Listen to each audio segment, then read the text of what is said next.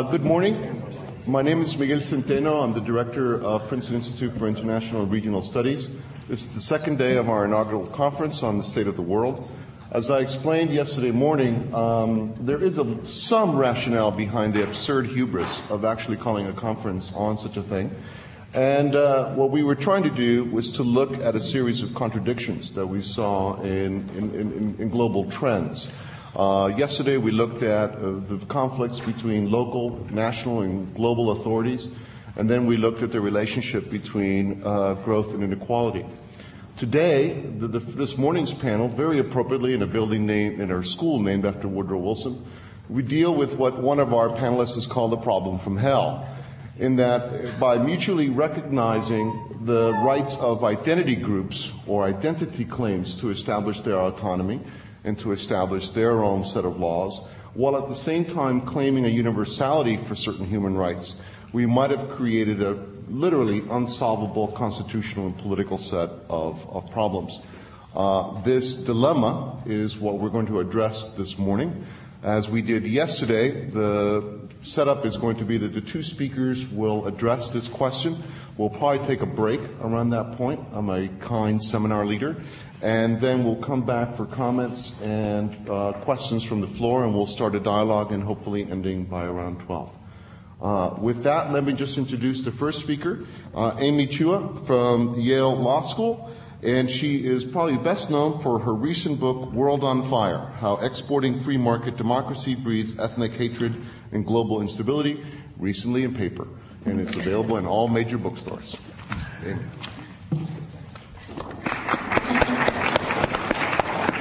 Thanks so much, Miguel. It's a great pleasure and honor for me to be included in this inaugural State of the World Conference with so many illustrious co-participants.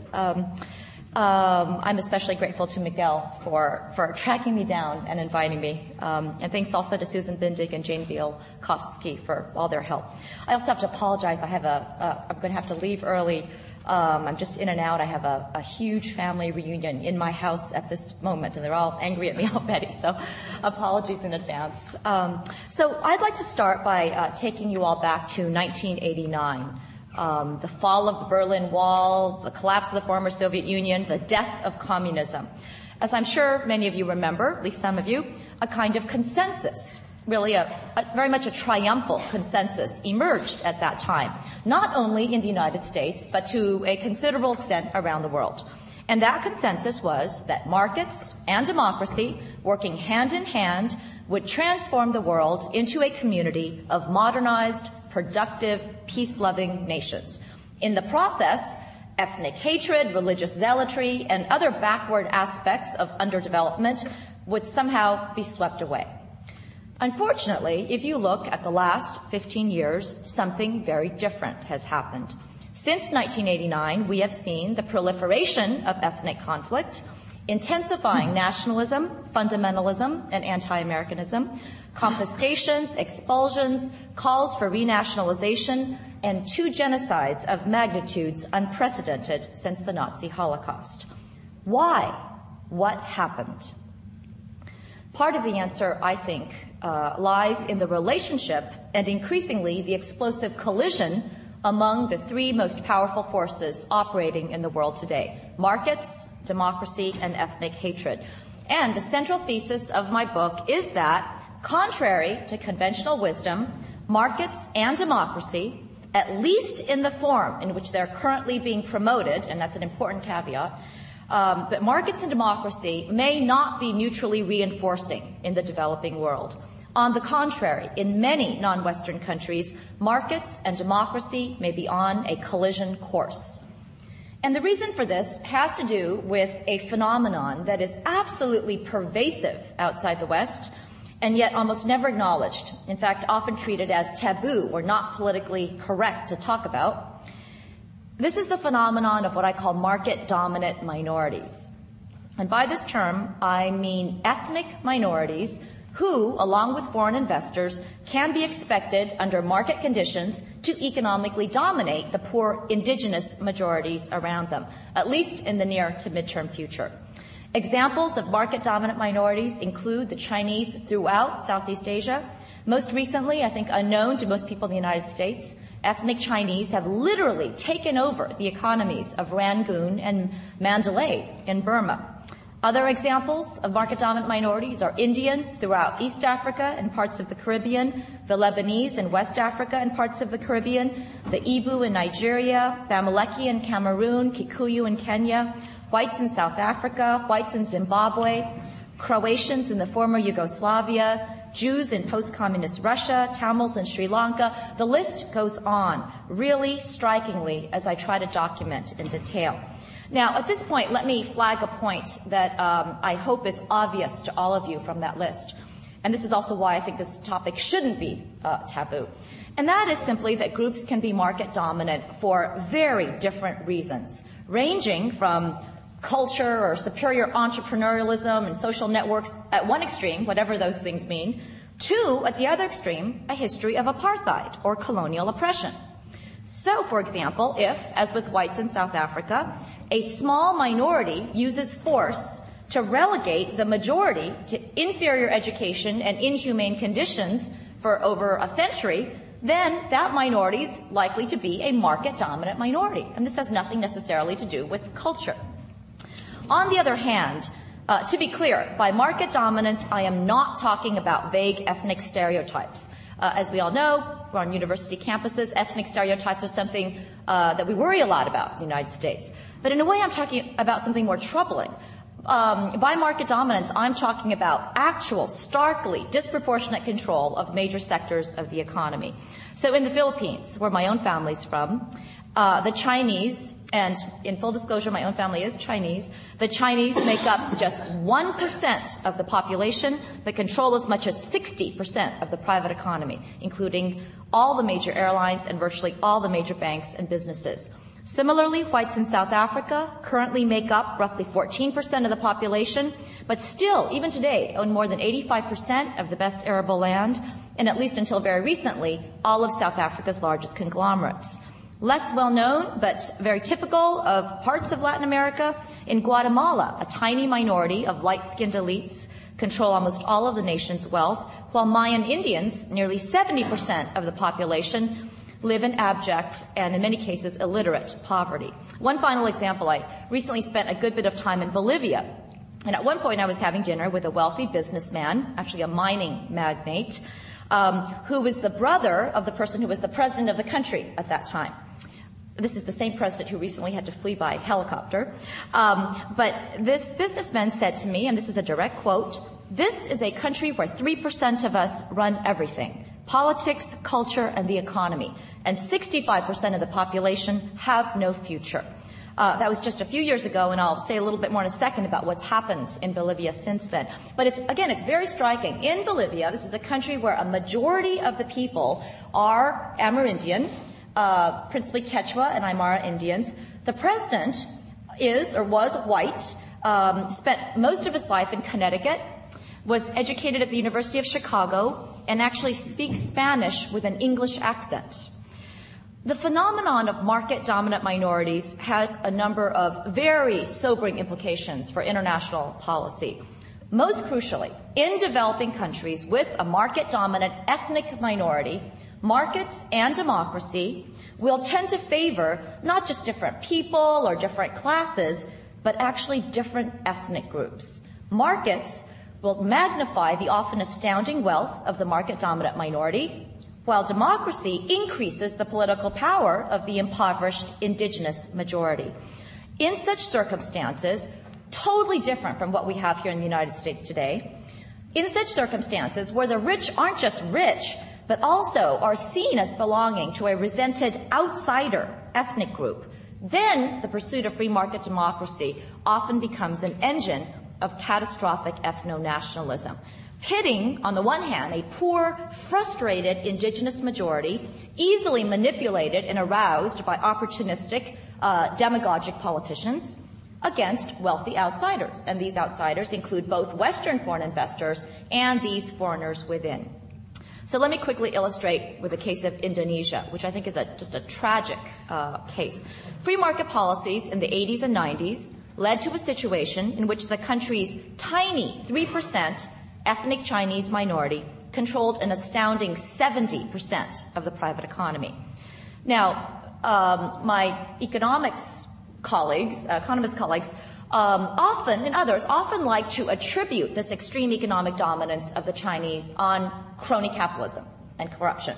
So they say, look, if you just had really good, free and fair, uncorrupt markets, then the Chinese wouldn't be so dominant and all these ethnic groups would rise equally. And unfortunately, I think that that is just the easy way out and flies in the face of historical fact. It's important to acknowledge that while certainly a few Chinese, these multi-billionaires in Indonesia, were the recipients of government favors and special monopolies, it's also the case that the Chinese in Southeast Asia are economically dominant at every level of society. So while they control all the major conglomerates and all the billionaires are Chinese, Chinese also dominate petty trading in rural areas and small-scale commerce in urban areas. My point is that most of these Chinese are just middle class and not the recipients of political favors. In any event, the extreme economic dominance of this 3% Chinese minority naturally, understandably, provoked enormous, widespread, long-suppressed hostility among the indigenous Prabhumi majority. Now, what happens when you democratize under these conditions? Well, the introduction of democracy in 1998, which was hailed with euphoria across the United States, I still remember that, unfortunately produced a violent backlash against both the Chinese and against markets. 5,000 shops and homes of ethnic Chinese were burned and looted, 2,000 people died, and 150 ethnic Chinese women were gang raped. Free and fair elections, in the midst of all this, naturally gave rise to ethnic scapegoating by demagogic politicians who found that the best way to get votes was not by proposing sound, gradual, efficient economic policies, but rather by calling for confiscation of Chinese assets and the establishment of a people's economy that would finally return Indonesia's wealth to its true owners, the Prabhumi majority.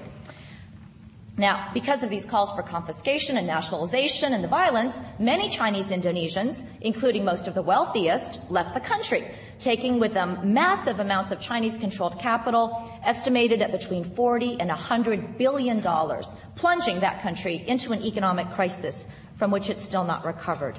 So what I argue in the book is that whenever free market democracy is pursued in the presence of a market-dominant ethnic minority, the almost invariable result is backlash.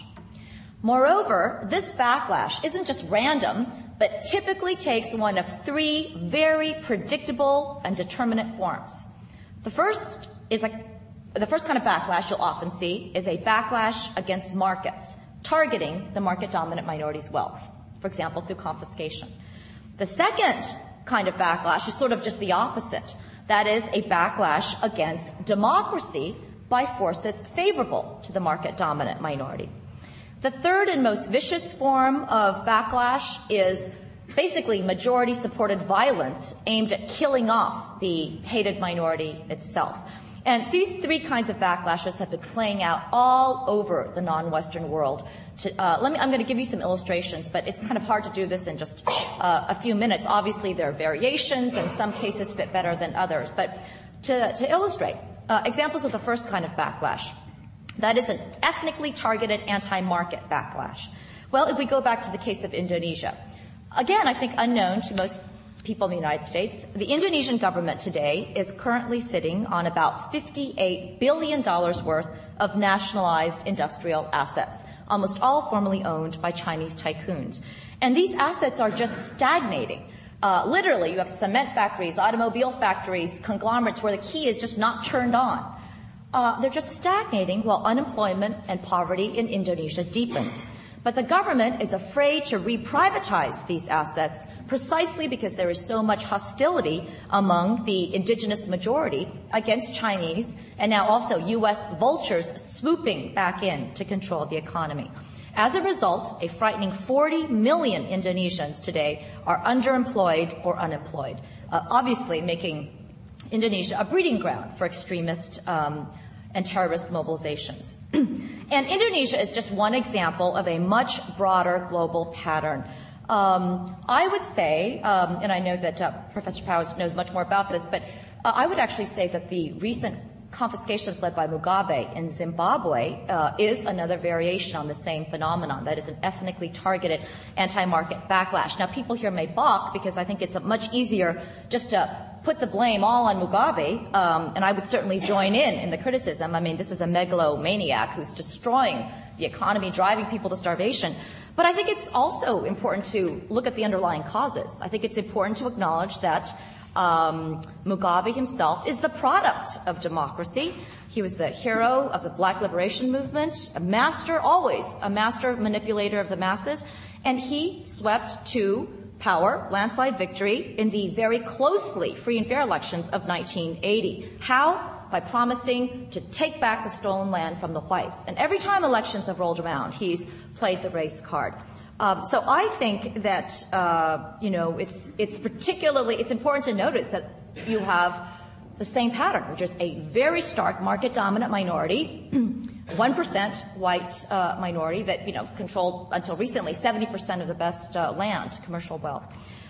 Also very controversially, other example, I would say that the recent targeting of the 3 Jewish billionaires in Russia is another example, another variation, quite different, but same principle. And this has received a lot more press in the UK than in the United States, because I guess it's a tricky topic. But in recent years, President Putin has confiscated the media holdings of Boris Berezovsky, Vladimir Guzinski, and most recently Mikhail Khodorkovsky. These are 3 men known as, loathed as oligarchs. But what doesn't come out so much in the U.S. press is that all 3 of these men are well known in Russia to be Jewish. And I don't think that Putin's arrests himself, his confiscations himself, have been driven by anti-Semitism. I don't think he did not like what these media holdings were saying about him, and he's clearly got autocratic tendencies. Nevertheless, the point is that his arrests and confiscations of these oligarchs were facilitated by the huge amount of latent anti-Semitism in Russia. There was almost no opposition against those confiscations, whereas you saw a lot of it in the United States. Finally, I'm still on the first kind of backlash. Perhaps more surprisingly, we're also seeing a growing number of ethnically tinged anti-market movements in parts of Latin America. And I say that this is surprising because Latin America is a developing region that, at least in the last 50 years, a lot of people would say, this is not a region that is really seeing ethnic strife. You get corruption and class conflict, but it's not ethnic because of the mestization, the huge amount of intermixing between the Spanish and the indigenous women from the start. So you don't have black and white, clear categories, rather you have a spectrum. And so for this reason, conflicts have not been mobilized along ethnic lines, at least in the last 50 years. But interestingly, this may be changing with globalization, particularly in countries like Peru, Bolivia, and Ecuador, where indigenous Amerindians still represent an impoverished, long oppressed, and demeaned majority or near majority of the population. We are seeing democracy now fueling ethnically tinged anti-market movements. Whereas before it was sort of fatalism. Nobody wanted to admit to be an Indian. You couldn't mobilize anybody. They'd rather be called a peasant. Now you're seeing sort of a reversal of this self-hatred, and the rhetoric from indigenous politicians, often incredibly popular, sounds a lot like Robert Mugabe's in Zimbabwe. For example, Bolivia's land belongs to the Aymara and Quechua Indians and not the whites. Or, we indigenous peoples are like foreigners in our own lands, and the whites should leave the country. And as you may have read in the papers, Bolivia literally exploded last fall, sadly along exactly the lines that I predicted. That is, President Gonzalo Sanchez de Lozada, who I actually thought had quite good economic policies, frankly, who, as I mentioned, is white and was very pro-U.S., pro-free trade, pro-IMF, pro-privatization, pro-foreign investment, ultimately had to flee for his life by helicopter after weeks of majority-supported Amerindian-led protests and escalating violence that left 80 people dead. Okay, so those were all examples of ethnically targeted backlashes against the market. There's a second kind of backlash, though, which is, again, kind of just the opposite. And that is another kind of possible backlash. And that is because in the contest between an economically powerful, small ethnic minority and a numerically powerful poor majority, the poor majority doesn't always win. Often the money wins. Very often the money wins. So instead of a backlash against the market, Another likely outcome you could see is a backlash against democracy by forces favorable to the market-dominant minority at the expense of majority will. And examples of this are extremely common. And as sort of as a thought experiment, I would just say that if each of you try to recall in your own heads the world's most horrible, outrageous examples of crony capitalism, I think you will find that every single one of them involved a market-dominant ethnic minority. And there are structural reasons for that. Sort of a politically vulnerable outsider minority, entering into a symbiotic alliance with an indigenous politician. So, very quickly, General Suharto in Indonesia. Most Americans prefer to forget that, but that was, he was a U.S. darling for a long time because he was very pro-business, pro-foreign investment. But he, again, had a symbiotic relationship with a very small handful of ethnic Chinese cronies who kicked back profits to him. But generally, he allowed the Chinese in that country to make money. And again, most of those Chinese were not the recipients of political favors. Other examples of outrageous crony capitalism, the Marcoses in the Philippines, Imelda and Ferdinand. I don't know if this is known to most Americans, but Marcos' dictatorship was extremely Chinese-friendly. My own family, extended family members in the Philippines, and I want to distance myself from them because my father was the black sheep in the family and, moved over here. But my extended family in the Philippines, they all look back nostalgically to the Marcos era, despite the terrible record. And that's because they were pretty good times for the Chinese. Imelda Marcos, it wasn't free. Imelda Marcos made herself a silent partner in every major Chinese corporation. And she, every time Imelda's birthday came around, all the Chinese firms had to pay her birthday presents. And sometimes her birthday would come around once, twice, 3 times a year. But the Chinese didn't mind because once they realized that their wealth wasn't going to be confiscated, and they didn't have to pay taxes anyway, and that their wealth wasn't going to be broadly redistributed, they were actually okay with it. Other examples of crony capitalism involving a market-dominant minority. Kenya. President Daniel Arap Moi's very corrupt, long regime in Kenya that just finally came to an end. By the end, again, was very closely bound up with a small handful of Indian tycoons. And finally, Sierra Leone. I think Sierra Leone is too depressing for most people to think about, but when we do, in the papers at least, you think about rebels chopping off limbs. But if you ask yourself, what did Sierra Leone look like before the rebels took over, you find a pattern that is characteristic of West Africa. And that is President Siaka Stevens, again, an indigenous African president who departed from democracy, that is, went towards dictatorship and entered again into a symbiotic alliance with a very small cohort of enormously wealthy Lebanese businessmen who controlled the diamond industry. So those are all examples of the second kind of backlash. Very briefly, since this is the biggest topic, but also I'm going to compact this the most, I argue that, and I'm hesitant to do this because there are actually many much better experts on this, but I stand by this. I argue that both the Rwandan and the former Yugoslavian genocides were in part, and I really want to stress in part there because obviously there were so many other dynamics, so many complex dynamics going on in both of those cases. But I do think that they were both in part manifestations of this third kind of backlash that I described, which is basically ethnic cleansing, targeting a starkly, disproportionately wealthy minority. Now,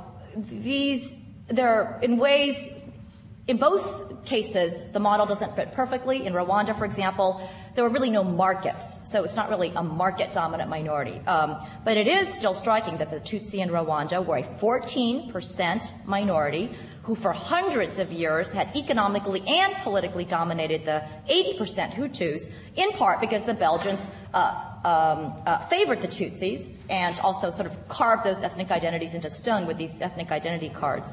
And for the long oppressed, humiliated Hutu majority, democracy, in quotes, was all about revenge. And the killings were, in many ways, majority supported and majority executed.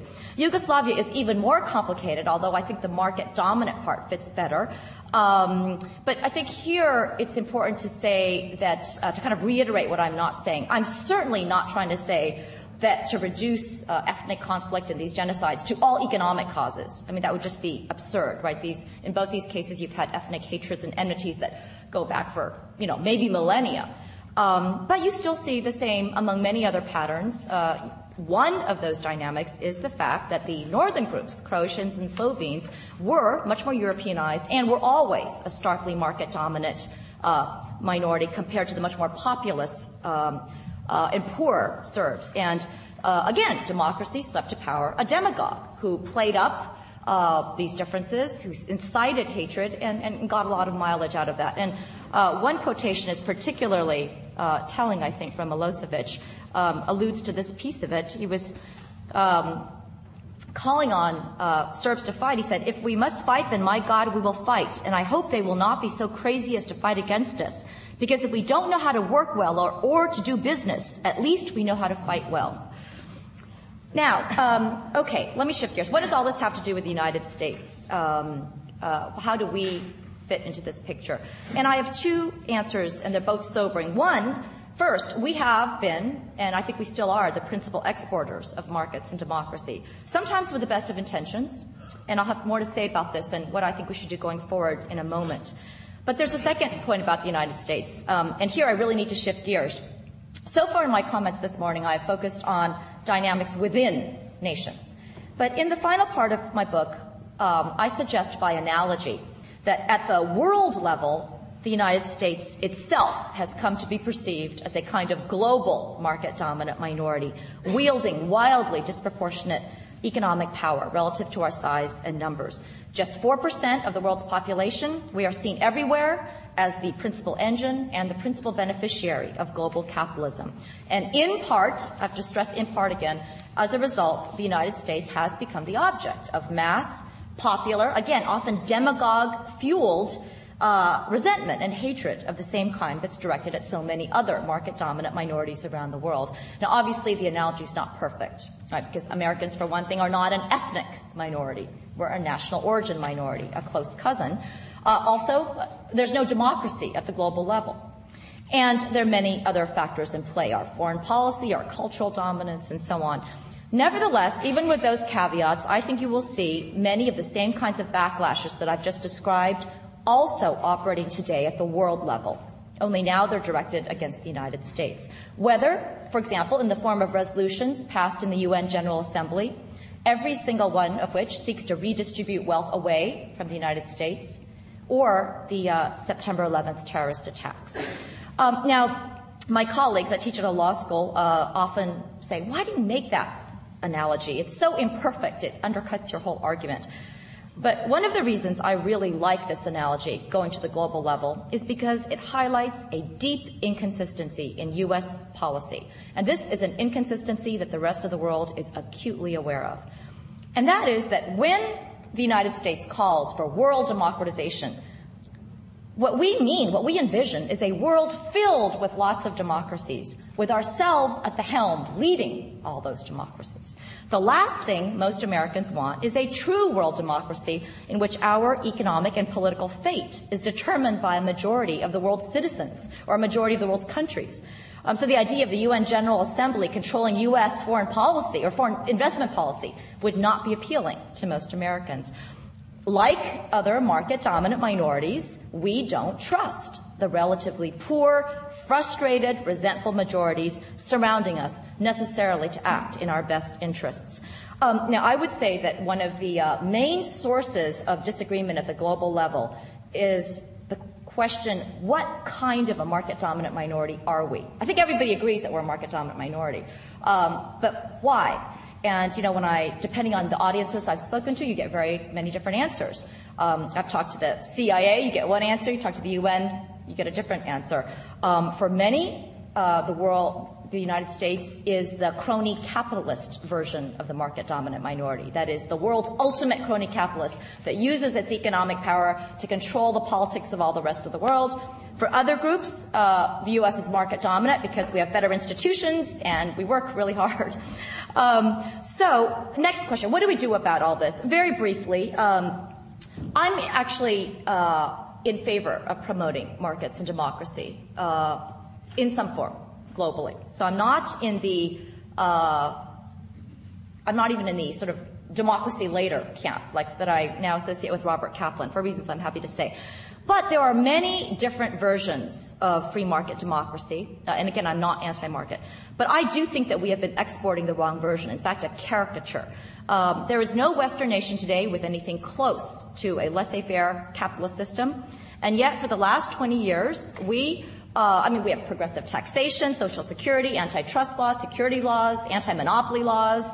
But for the last 20 years, we have been urging poor countries around the world to adopt a bare-knuckled brand of capitalism that the United States and Europe abandoned a long, long time ago. Basically, privatize everything, here's a stock exchange, remove the subsidies, with no safety nets or mechanisms for redistribution. And it's the same but more controversial with democracy. For the last 20 years, the United States has been telling the poor countries of the world, with the glaring exception of the Middle East, to implement immediate elections with universal suffrage. Now, of course, this is not the path to democracy that the Western nations took. We disenfranchised our poor for many generations, but for me, that's off the table. I think more importantly, it's important to remember that democracy today in the West means much more than just unrestrained majority rule. I think that every country has to figure out for itself what democracy means, and it may look very different, but I think at a minimum it's also about minority protections, property protections, constitutionalism, and human rights. A lot more is needed than just shipping out ballot boxes for elections, which of course brought people like Slobodan Milosevic to power, and Hugo Chavez in Venezuela. So that's one of the main policy thrusts. I think we need to rethink very carefully the kinds of market and democratic processes that we should be promoting. Now, of course, we're academics, and it's possible to define markets. It's possible to define away all the problems I'm talking about. For example, if you define markets to mean markets where all ethnic groups have equal advantages, then none of the problems I predicted, would occur, but there is no such place. And similarly, you can define democracy to include human rights and even pro-market tendencies. But again, that would just be sort of defining away the problem and sort of a way of avoiding the question. I'm talking about markets and democracy as the kinds of markets and the kinds of democracy that the U.S. has actually been pushing for the last 20 years. And I think the next question is, what should we be doing instead? Okay, I guess I'm out of time. Let me just briefly close by saying that that all of these tensions that I've highlighted are just glaring today in Iraq. Instead of what many people, I guess, dreamed about, which is that would be a gratitude-filled Iraqi people cooperating with the United States in a rapid transition to multi-ethnic free market democracy, which would then produce a domino effect across the Middle East, Iraq today still teeters on the brink of lawlessness, and anti-Americanism remains rampant. In particular, as we all see in the papers every day now, one major problem is that the Shiites represent a 60 to 70% long oppressed majority in Iraq. And it is impossible to know what kind of candidate, fundamentalist or moderate, conciliatory or vengeful, pro-market or not so pro-market, they would vote for in free elections. It's completely likely that national elections now would give rise to a regime that is anti-American, possibly anti-women's rights, anti-secular, and this explains all the flip-flopping that the United States has had to do. The United States first said we're going to have democracy, and then they canceled the elections last June in Najaf when they realized that that might go fundamentalist. And now they're back on track saying that we do want democracy, but they have this complex system of caucuses that basically is trying to implement democracy without majority rule. And that's a tricky thing at best. Okay, I think to close, since I know we're out of time, I would just say that let me offer 3 quick caveats, because my thesis is so very often misunderstood. First, this is not a universal theory. I know it is a very broad theory. I do think it applies to a lot of countries. But there are certainly developing countries without market-dominant minorities where you might get lots of other problems, but not these. And China and Argentina are 2 major examples, and there are certainly others. Second caveat, this book is not proposing a theory of why ethnic conflict occurs or why you get ethnic hatred. I think this is, certainly I'm not suggesting that all ethnic hatred is economic in nature. I mean, that would just be absurd. There are countless examples of persecution of economically poor, oppressed minorities, and dictators everywhere have persecuted minorities also. Ethnic hatred is something that I think goes back to the beginning of mankind. Okay. Final caveat, and most important, and with this I'll end. Third, and most importantly, I am emphatically not trying to blame ethnic conflict on markets or on democracy or on globalization. The thesis is not about blame, but about unintended consequences. So in Indonesia, my own personal view is that the results of democratization have been disastrous. But if you were to force me to blame something, I wouldn't blame democracy. I would point the finger at 30 years of plundering autocracy and crony capitalism by General Suharto. Similarly, with Iraq, overnight elections might very well bring unstable results. But again, that's not democracy's fault. On the contrary, if anything, the blame rests with the repressive regime of Saddam Hussein. Unfortunately, this doesn't take away from the reality that given the conditions that we actually have now in many post-colonial countries, and these are conditions created by history, by colonialism, by autocracy, by divide and conquer policies, by corruption, given these actual conditions that we have in many parts of the non-Western world, the combination of laissez-faire capitalism with unrestrained majority rule may have catastrophic consequences. Thank you.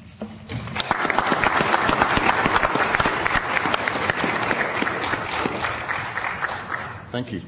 Our next speaker is Samantha Power, a lecturer in public policy at the JFK School at Harvard, and she is the Pulitzer Prize-winning author of A Problem from Hell, America in the Age of Genocide, also available in paper at your local bookstores.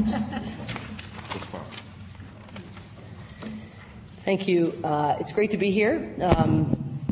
Any of you who know Anne-Marie Slaughter know that you have to agree to speak at a conference in order to have a cup of coffee with her because she's so busy and a whirling dervish of creativity and intellectual entrepreneurship. It's great also to meet Amy, who I've never met. I've been meaning to read her book for a very long time, so it was good to have the train ride and plane ride as a catalyst to do so. The only thing I just want to respond to the point about Zimbabwe, because it's really the only, just in what you said that I think begs a serious question, and you alluded to me, so I'll just respond to that specifically. One of the things that one saw actually was that Mugabe had lost, or saw himself as having lost democratic legitimacy, which you know.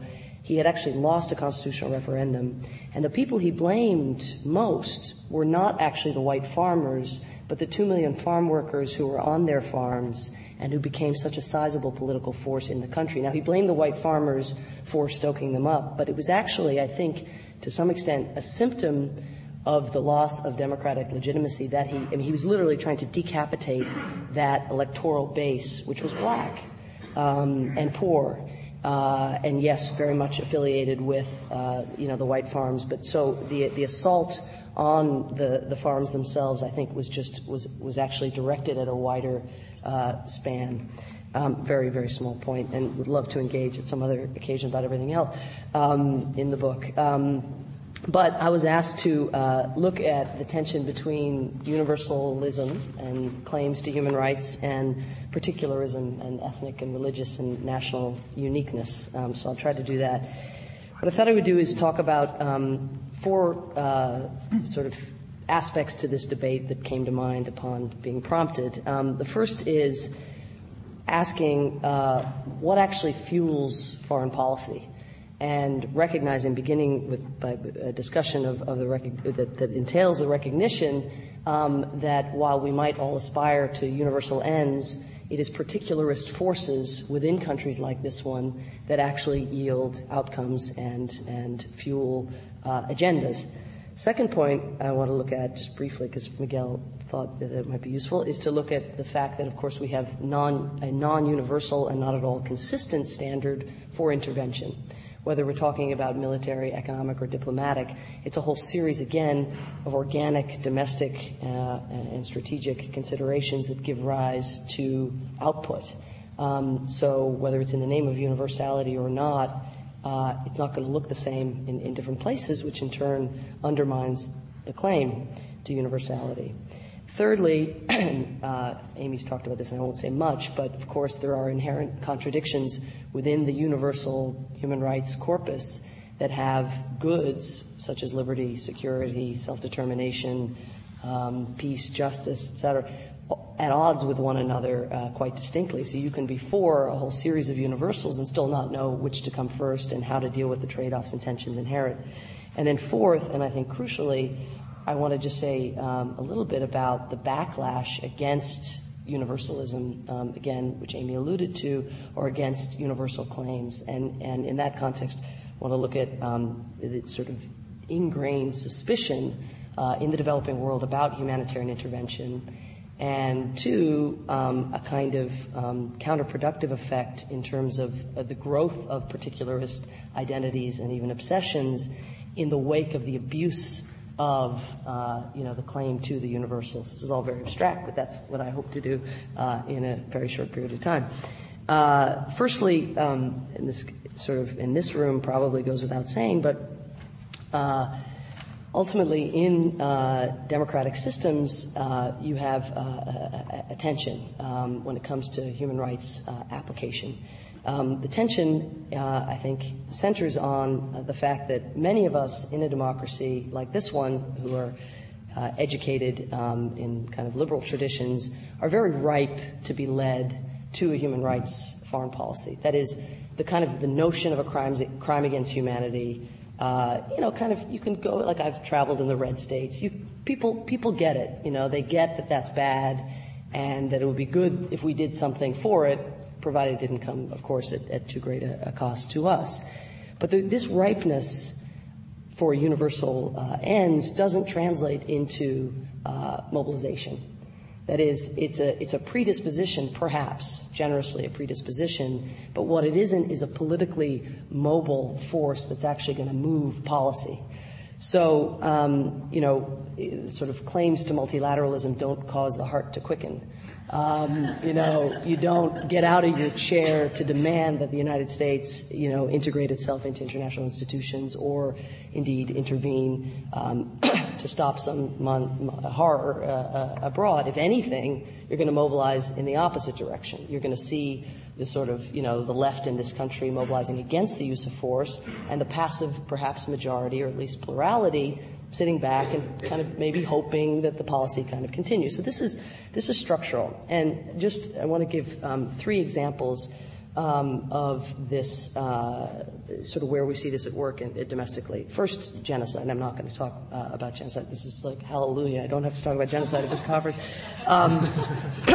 But to use it as an example of domestic politics, foreign policy particularism, universalism, there is this mobilization gap in genocide. One of the things that I found most shocking in my research in looking at human rights groups in this country, so the people who would be most disposed to get out of their chair and for their hearts to quicken in the face of claims to multilateralism and to humanitarian intervention. Amnesty International, as a great example, until 2 years ago had never grouped its membership. So here is the one human rights organization that actually has a grassroots membership, allegedly. I mean, truly millions of members. They had never actually grouped the membership by congressional district, ever. Like, it had never dawned on anybody that is how you have to think about harnessing, again, that kind of ripeness. Human Rights Watch, of course, next year is going to have a $29 million budget. I mean, in terms of the methodology, the rigor, the growth. Amnesty International, when it started, had a budget of $19,000 back in 1961. This is big, and there is a rigor and even a scope now to their research that is truly formidable. But they don't have anybody to give the research to actually generate caucuses and of concern in Washington. So you see this kind of gap in the human rights community. Another place you see it in the context of genocide is in the issue of ethnic allegiances and ethnic constituencies who do move foreign policy. But if you look at something like genocide, ethnic constituencies get created by genocide. Armenians came to this country in the wake of the horrors, in the Ottoman Empire. The Jewish community in this country, of course, much more active in the wake of the Second World War than during. And the Albanian community, even in this country, you see some of Milosevic's repression in Kosovo generating actually a pretty impressive force that played a role in influencing senators like Bob Dole and others, and influencing the Clinton administration when it came to the Kosovo intervention. So you can see ethnic lobbies speaking out on behalf of people. And at their best, you can actually see a crossover of ethnic identity being able to be harnessed. And the best example, I think, of that you're probably familiar with is the way Jewish groups in this country mobilized on behalf of Bosnian Muslims, because they looked like those who we said we would never again allow to be herded into concentration camps in Europe. So you can the constituencies are potentially there, but one has to get quite creative about kind of unlikely bedfellows. The second example of this particularism at work in fueling foreign policy in the name of human rights, I think one can see in the context of religious lobbies. And Professor Eric Gregory is here. He can speak far better about this than I. But one sees, for instance, the Christian Coalition playing a truly impressive role in generating high-level attention in this administration to the arguably genocide, certainly civil war in Sudan. And yet, when the nature of the killing actually changes and it becomes racially motivated, so we have a very high-level process that's actually paying dividends, strictly diplomatic, but with some economic perks and incentives thrown in. But the minute actually the victim group changes, we're flat-footed. We're caught flat-footed because we were in because of the persecution of Christians in the South. And now suddenly there are these new killings taking place on racial grounds, and the process doesn't actually know how to incorporate it because the process was a symptom of those who actually created the incentive for the engagement.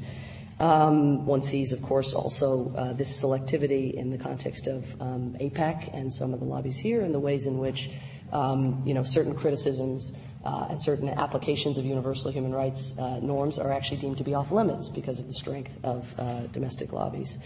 Again, the sort of corollary to my Bosnian Muslim American Jewish group example is to look at the way in which this religious constituency was harnessed not simply for Christians, but frankly for an entire continent regarding AIDS funding, prevention, treatment and care initiatives. It was probably the religious right in this country more than any other single lobby that created the impetus for Bush's announcement of the $15 billion AIDS allocation. So there are, again, occasions where one can take the particularism and maybe creatively harness it, but it creates, obviously, a whole series of problems and issues. In the context of the religious right, I think you see how human rights advocates kind of learn that certain constituencies, potent constituencies that may not be natural allies to causes, how they have to be mobilized on their own terms. And I think the example, just to give on that, would be Bono going in to meet with Jesse Helms and knowing precisely the number of verses of Scripture that mention the duty to give to the poor. I mean, going into the meeting, that's a form of rigor in terms of advocacy, is knowing his audience and knowing what he has to mobilize with him. Third example I want to give just briefly, again, in this particular is the debate over Guantanamo. Here, one isn't not talking about ethnic constituencies or religious constituencies, but you see the way in which our outrage on behalf of nationals and citizens who are locked up without access to lawyers and other things it grows out of the fact that citizens have constituencies in the United States. We're for citizens. We're for them. The problem is non-citizens who don't have anybody actually playing any kind of potent political role in our process. And so there you see bilateral diplomacy, actually looking out for the Australians perhaps and the Brits and so on. But God forbid, the rest of the people in Guantanamo get anybody speaking up for them. Okay. Second point to make, this was on Miguel's suggestion, is just to observe what we all know, which is that there is no single standard for economic, diplomatic, and certainly military intervention. And it's the military intervention that I think strikes people the most when one looks at perception around the world. It's just, how can it be so different for Kosovo than Rwanda, for Sudan, than Chechnya, for Aceh, and Tibet. Maybe that would be more similar, in fact. But that our engagement is, of course, a product of the forces that I just mentioned, but also a whole series of other considerations. Like, first, of course, is there a domestic constituency? Is there a political cost to not engaging? Is there any foreseeable gain to getting involved diplomatically, economically, militarily? In many instances, integrating human rights in a robust way into a policy is going to cost you something, whether money or credibility or some kind of strategic warmth. But it's not at all obvious what it's going to get you. It's going to get them, but they don't vote. And so, again, there are electoral considerations and domestic interests at stake. Then, of course, there's the issue, if you're talking about military intervention, of the costs and benefits of the intervention itself for the people in whose name you're acting. So, that is not, believe it or not, often a major consideration. I mean, in the sense of collateral damage informing calculations about application of human rights, or what John Shattuck is now calling human rights wars. But it certainly comes behind domestic considerations. And then the third set of considerations, which would be strategic, just, is this good for America? Are we putting NATO's credibility at stake in Kosovo in a way that's only going to undermine it in the long term and have ripple effects, very negative ripple effects for the standing of that military alliance, which needs all the credibility it can get, so it never has to be used. These kinds of things are, of course, at work in addition to just the costs. So when one is debating whether to do radio jamming in Rwanda, that it costs $8,500 an hour is a serious factor behind why we chose not to try to impede in the genocide in that way. So you have all of these things are at work, and there's this swirl, and it necessarily is going to lead to very different applications of the principles that are allegedly guiding, commitment to universal norms. In principle, of course, the United Nations is the transcendental embodiment of our commitment to those norms, but as we all know, the slender secretariat has neither a mind, a bank account, or an army of its own. And so what one still comes back to again and again is the states that comprise these liberal internationalist institutions. And so one has to still think about the ways in which domestic politics and configurations in each state are giving rise to state aims. Third point, and this has already been said, and I'm sure will come up in the later discussion, is that, of course, there are major contradictions within the Universal Declaration of Human Rights, within or among conventions, human rights conventions, and the like, within our Bill of Rights, in fact, major tensions. So, not least of which is that even though one is looking for kind of some universal set of norms and set of standards and lines below which no one can sink, what we're really trying to do also is create a space for difference. So there's something homogenizing in the premise, and yet, what we really want to do is allow for self-determination and allow for people to decide for themselves who and what they want to be. So some examples, of course, range from self-determination on the one hand and minority rights on the other. How do you push for democracy in Muslim countries without causing a diminishment in women's rights? You see already, I think, in the one of the few things Saddam, I think probably safe to say the only thing Saddam did well was integrate women into his government and into the parliament and so on. And it was, I think 40% or something like that. And only one member of the governing council is a woman. You're already seeing it, obviously, as people foreshadow and forecast what's going to come next. How do you push for Saudi elections without actually accelerating, accelerating and strengthening the radical Islamic forces in those societies? How do you push for free marketeering, if that's what you're after? And there are those, certainly in this country, who believe that is as universal as the right to life.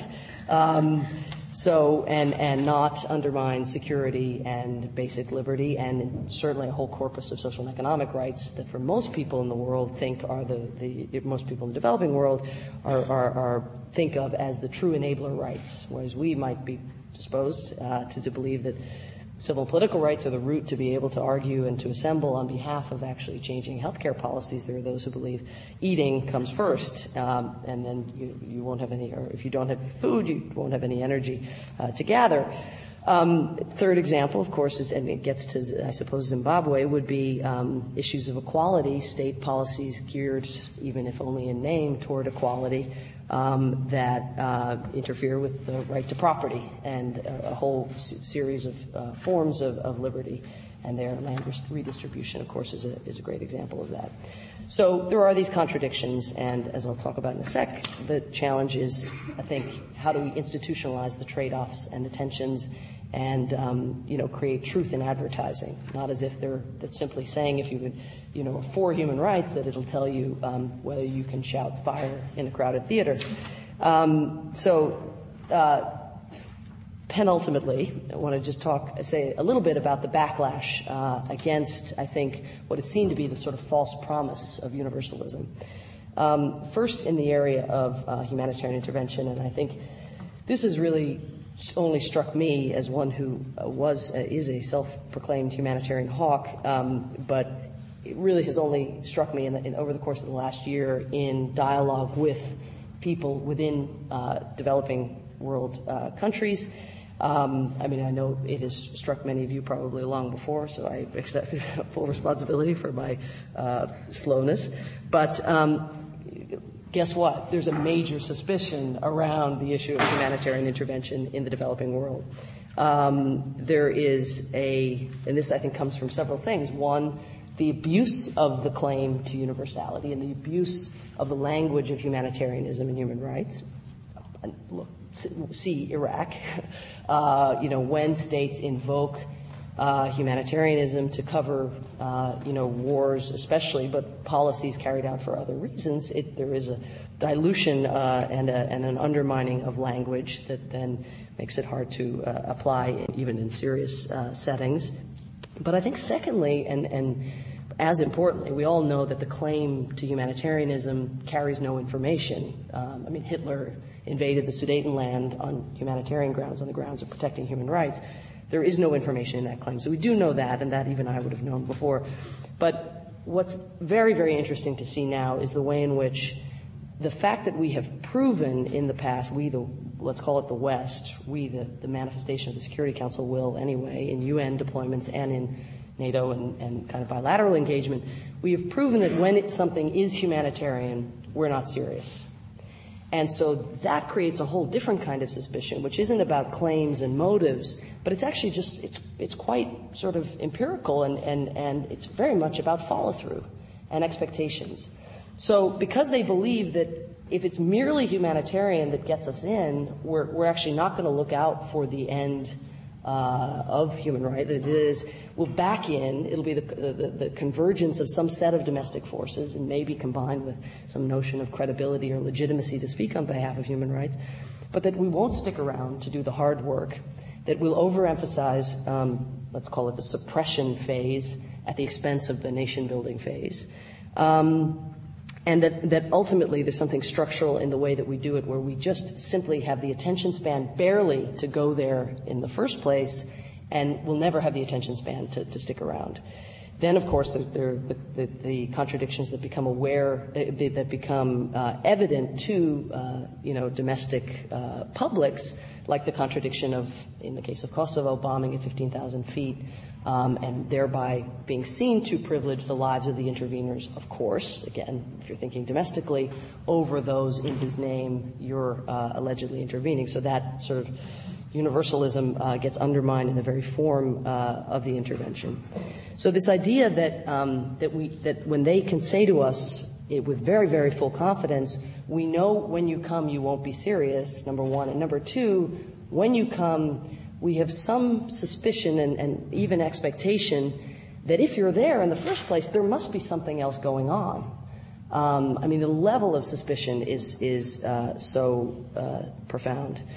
So I think that's something that in the dialogue, which has not been a dialogue, it's more been an internal conversation that we've been having over the course of the last few years about, is it right to intervene? Is it duty to protect, responsibility to prevent?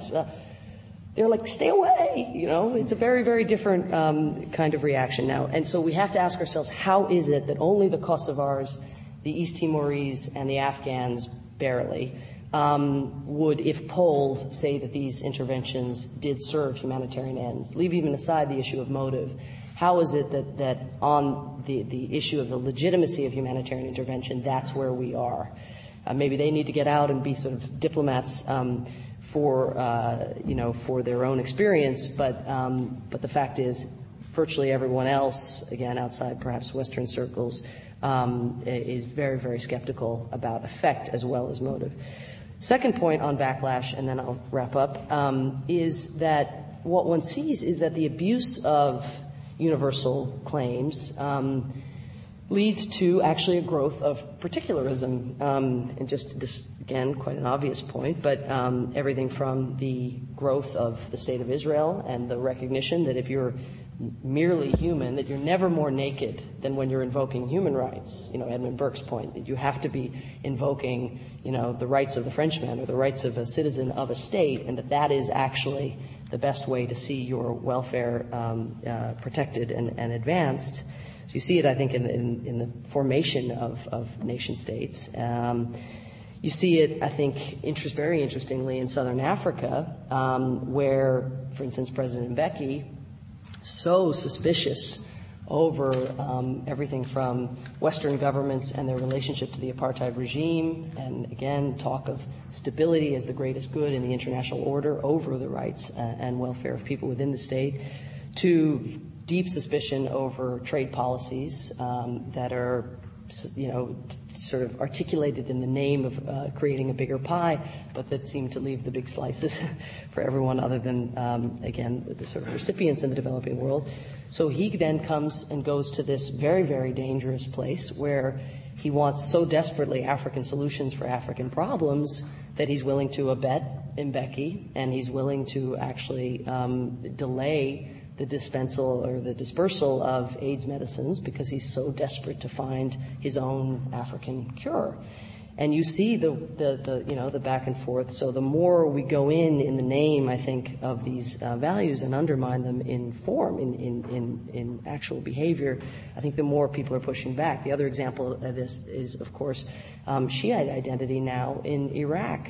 There was certainly going to be a flourishing and a flowering of that identity, but nothing makes, I don't think, an individual lunge toward a particular grouping than state collapse. That is, if the only security around is that supplied either within the mosque in terms of metaphysical security or by a local militia, in the case of the Shia militias that have been cropping up around the country, that's where you're going to go. So again, when you go in the name of universality and then you don't have the goods to look out for those in whose name you're doing it, you're going to see these kinds of backlashes. Okay, just to close with a few thoughts about remedies and kind of closing these gaps.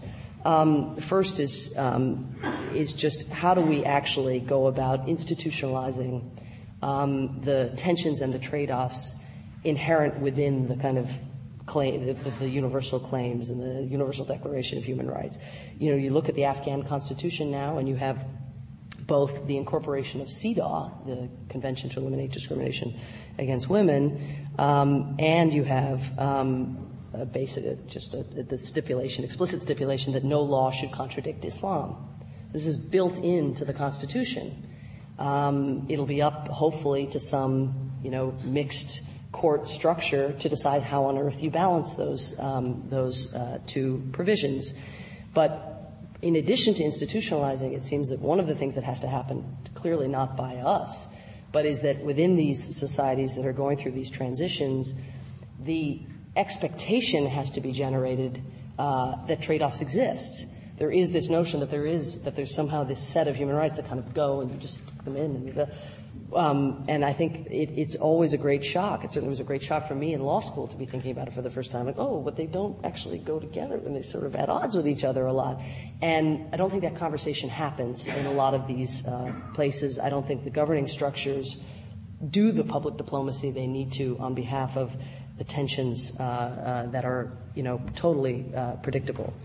Second, of course, from the standpoint of what we need to do is one can't assume that there's any or one can't even aspire toward consistency in foreign policy given the number of forces and variables at work, as I talked about. But I think to pretend as if we are consistent, or at least to not give more transparency to the inherent selectivity of our principles, one, and two, to make ourselves less selective in the application of our principles would actually move us toward, anyway, regaining, I think, some of the trust, both in terms of the use of our language and ensuring that our words actually bear some resemblance in the eyes of how people are hearing them with what we actually mean, and just creating a greater predisposition to believe that this country and other countries like it are working actually toward a day where there won't be such gross contradictions in the way we would treat Russian human rights abuses of Chechens and, Milosevic's human rights abuses of Kosovars or anybody else's. How is it that we're sort of making transparent that there are these calculations at work, that we are democracies, that we are the sum of the elements within our societies, so that what peoples around the world are not simply seeing is what comes out of the black box, which is there are such discrepancies and contradictions in. And then thirdly, one just has to flag, of course, the danger of confusing universalization with Americanization.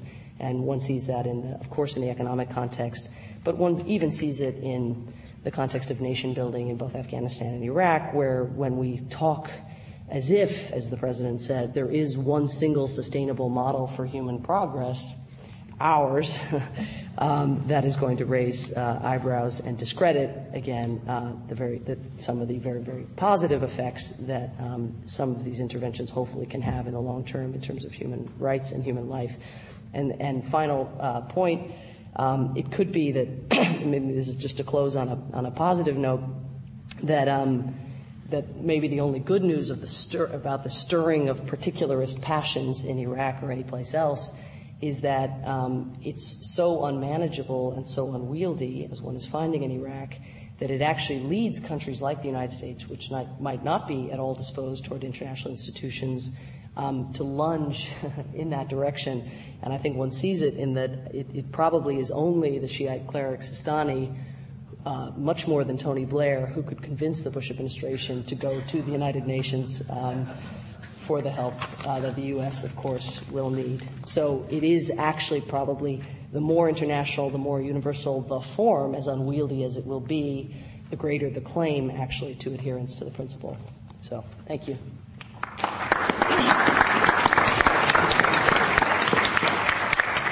Thank you very much. What I'd like to do is just call a 10-minute break, and we can all refresh ourselves, as it were. And because Professor Chua will have to leave early, I also wanted to give an opportunity for anyone who wanted to just chat with her individually to do so. We will meet back here at 10:30, please. Thank you very much. That was wonderful. Thank you so much. That was great.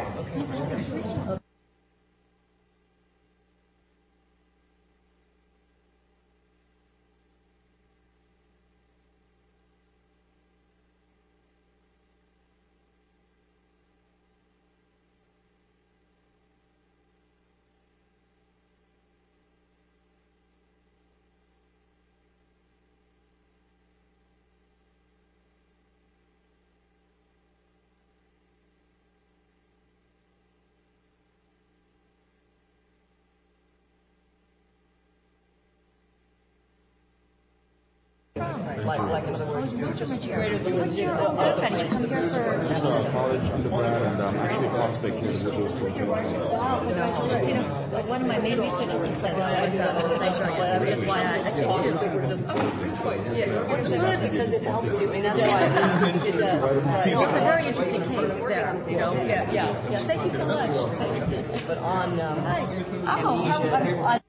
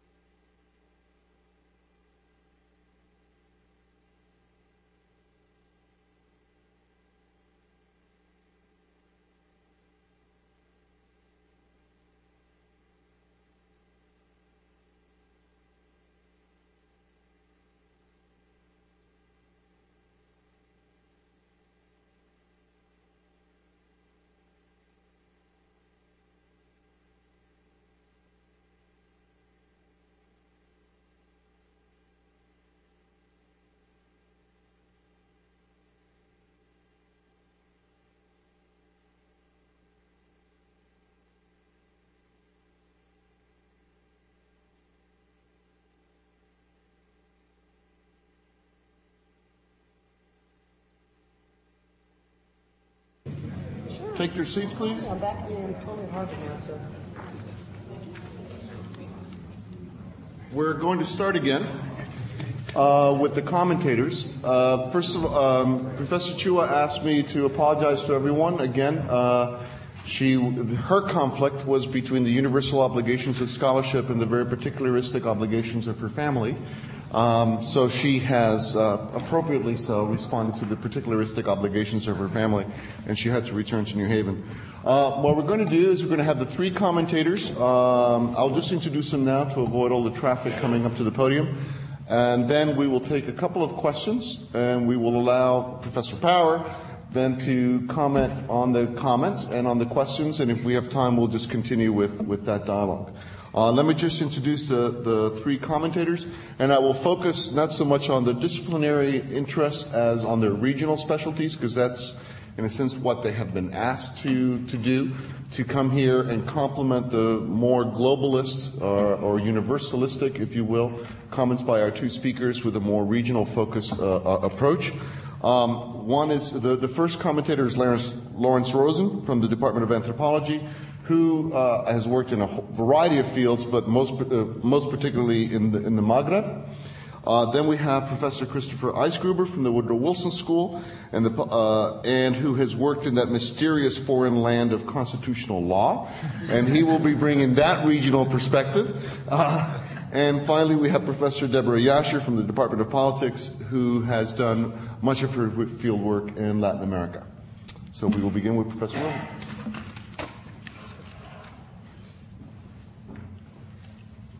Like all the other participants, I want to thank Miguel and the people who organized this. In my case, because I've been running out of opportunities to make a fool of myself in new and distinctive ways in public again. And now that I get to spend 10 minutes discussing the state of the entire world, it was, at least to an anthropologist, an absolutely irresistible opportunity for a new ritual of degradation. You will see, too, very quickly that as an anthropologist, I come at things in a rather slightly more particularistic way. I suppose that whenever you expand all the way to the entire world, some of your assumptions and some of the flaws in them show up a little bit more clearly.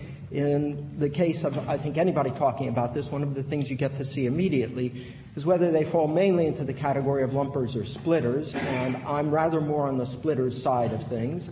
Like most anthropologists, or at least of my ilk, though, to borrow a phrase, we imagine ourselves painting elegant little miniature paintings on ever more Lilliputian canvases, there is some theoretical foundation for the position. If human beings really are category-creating creatures, we create the categories of our own experience and relate them to one another across so many domains they begin to seem both immanent and natural, then you can understand why there's at least some advantage to thinking in somewhat more localized sort of terms, and it's to a degree of that effort, an emphasis that I want to address some of my remarks. Take just a few things from my particular part of the briar patch, North Africa, the Middle East, the Arab and Muslim world, in reference to some of the things that have been raised during the course of the last day and a half. For example, in no particular order, but just because some of them are a little more recent, I thought Samantha's reference to the use of, in the Afghan, the Iranian, other perhaps Muslim constitutions, the notion that there shall be no law that contradicts Islam will present all sorts of problems. But you can see the local variation because it gets even more interesting than that. In every single Muslim culture and every Islamic legal system, there's also a proposition that effectively says that local custom trumps even the sacred law. Now, whatever else the Islamic law is going to mean in these contexts, it's going to have to mean something in terms of quote-unquote custom. It's also true that Islam is, in a sense, what Muslims believe and what Muslims do. And major historical events have occurred when colonial powers have made that kind of mistake. When in 1934 the Berbers were to be placed under their customary law by the French and the Arabs under Islamic law, the Berbers hit the roof. They said, what do you mean our law isn't Islamic law? This is our kind of Islamic law. And when I've worked in Malaysia, where you have basically matrilineal groups whose system of inheritance, believe you me, does not quite match with what the Quran itself says on the subject, they clearly address themselves to the notion that, again, custom is Islamic, and that's their Islamic version of doing it. So however much we may look at the sort of larger sort of picture, the local is going to play up extremely importantly in a variety of ways. Take another couple of instances that relate to some of the things that Amy, I think, was talking about, as well as Samantha Power.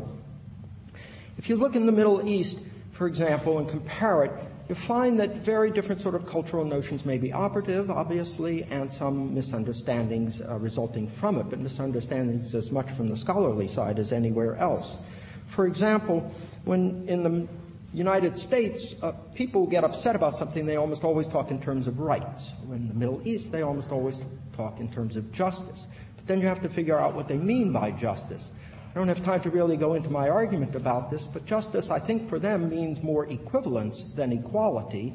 And then the question becomes of how do we equilibrate various kinds of things that, to be true to their nature and their state and their place in the universe, need to be treated differently, but not necessarily in the sense of unequal.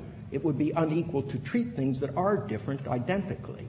Now, the results may be some things we all don't agree with, but it also comes as a great surprise, if I may say, to a lot of people. The studies that we do have, say, of Islamic law courts, Mike Pellet's in Malaysia, Mir Hosseini in post-revolutionary Iran, Judith Tucker's work on the Ottoman records, my own work in Morocco.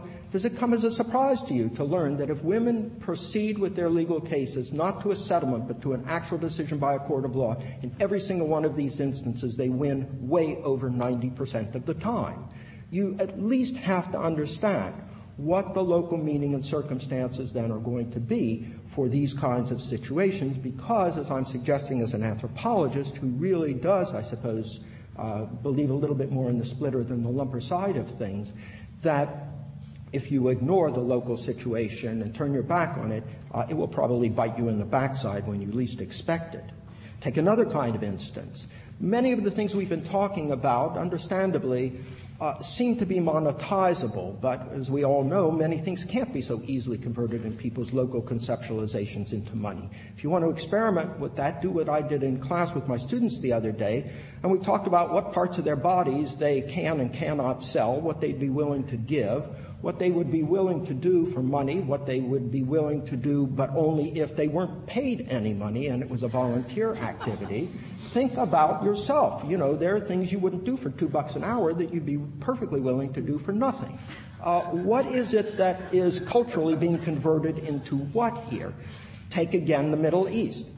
Pre-9/11, what so infuriated folks I've talked with in the Middle East is that George Bush literally turned his back on the situation and wasn't willing to continue a conversation and continue to engage.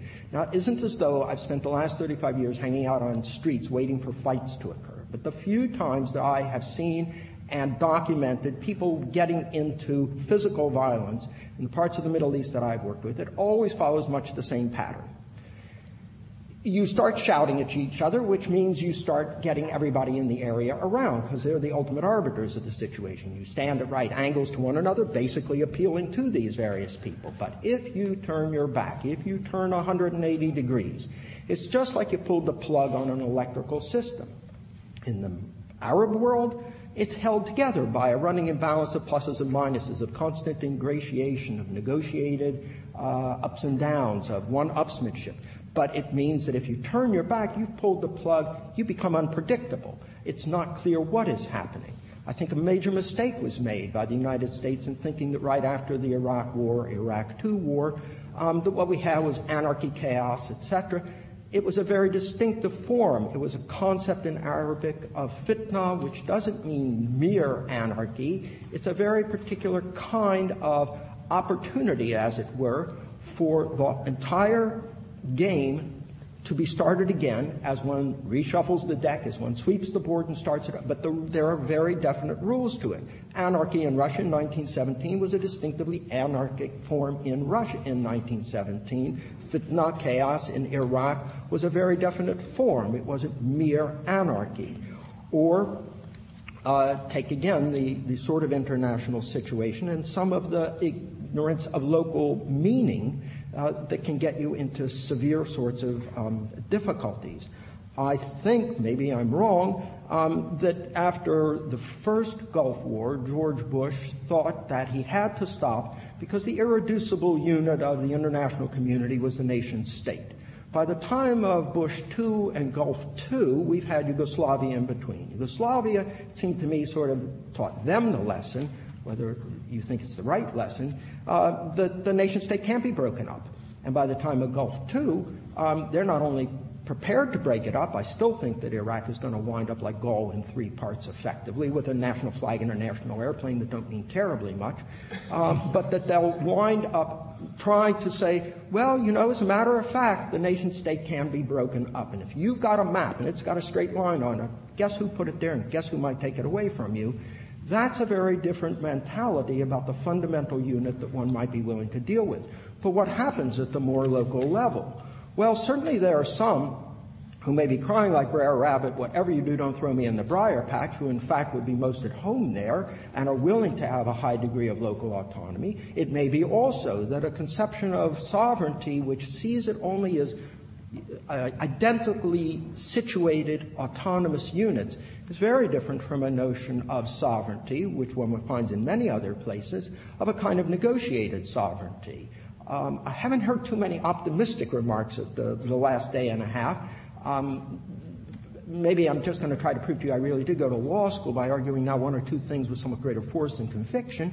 But there are other models, and from some of these other cultures, including from the Middle East, for example, a high degree of personalistic involvement in various kinds of negotiated ties may carry with it certain kinds of limitations on power. Now, some of it can be, it might seem very amusing. I love it when people in the Arab world will say to me, you know, bribery is our form of democracy. And I say, ooh, that's really kind of interesting. How's that work? And they say, look, the big man says do such and such a thing, but I bribe the guy underneath him not to do such and such a thing. I have a limitation on his power. Now, they have a very clear idea that democracy isn't about elections. Democracy, I think they've got it right, is about a government of limited powers. But there are lots of different ways of putting together a government of limited powers. Yes, you and I don't like bribery as the form of doing it, but there may be a lot of other ways that we can comprehend and indeed work with in that regard. Some, as I say, amusing, some really quite creative. When I wear my lawyer's hat, I work mostly on the rights of indigenous peoples, especially Native Americans.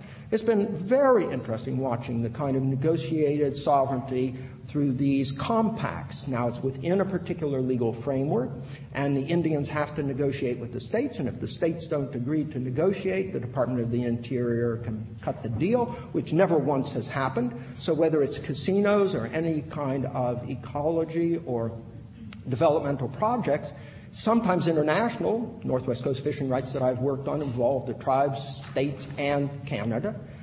You get in negotiated sovereignty, instead of starting with this notion that every sovereign entity is at the same equal level of the possession of all of its sovereign powers, you don't have to think especially about Monaco or Sikkim or is it Bhutan, who have given over their foreign affairs powers to France and India. You can think more in terms of negotiated sovereignty, and there are some very interesting local and historical models of it. In the kind of instances that Amy Chua is talking about, it's just infuriating. You just sort of want to grab people by their lapels or whatever it is the hell they have in place of lapels and say, you know, act like a mensch. Don't just grab it all for yourself. Spread it around, guys. Be sensible. You know, come on, basic kindergarten rules. And you know it may not quite be working. At the same time, no, it didn't. Well, it depends which kindergarten you went to. This will say too much about how different departments operate, too. But kindergarten rules do work, even in academic departments.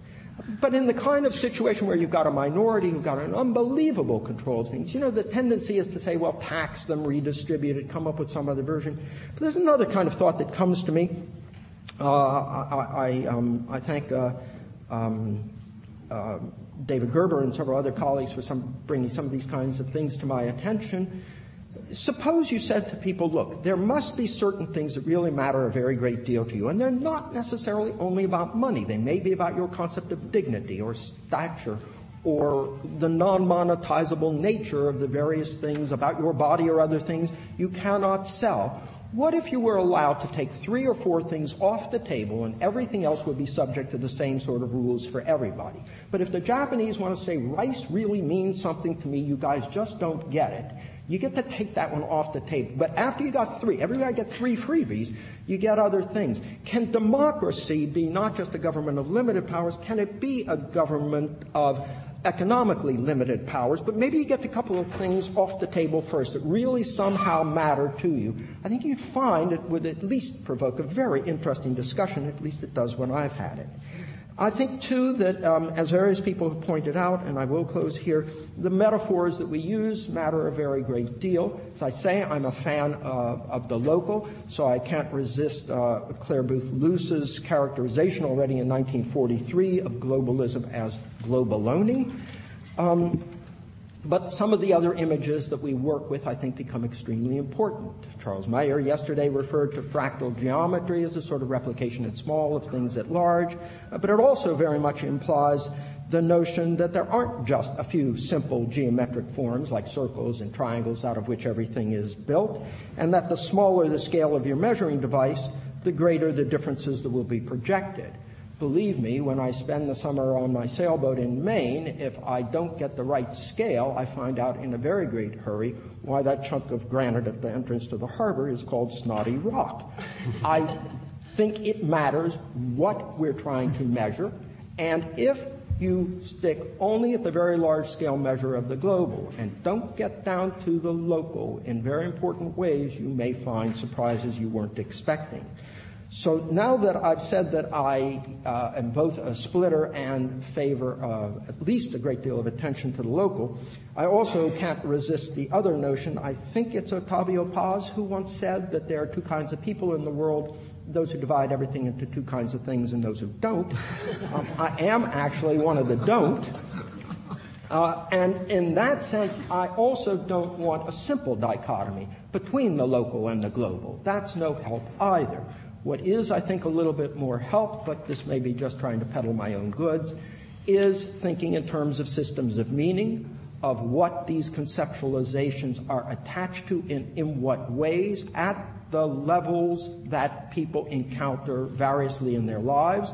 Blue jeans do not mean the same to an Arab kid that they mean to our students, and money doesn't mean the same thing. Even the conceptualization of what constitutes fair engagement with one another so that a conversation can continue at least toward some general direction. So I guess, if anything, I'm a little bit more optimistic that a lot of folks have come up with an awful lot of local approaches to things that might be built upon, and at least as an anthropologist, it's good for my business. Thank you.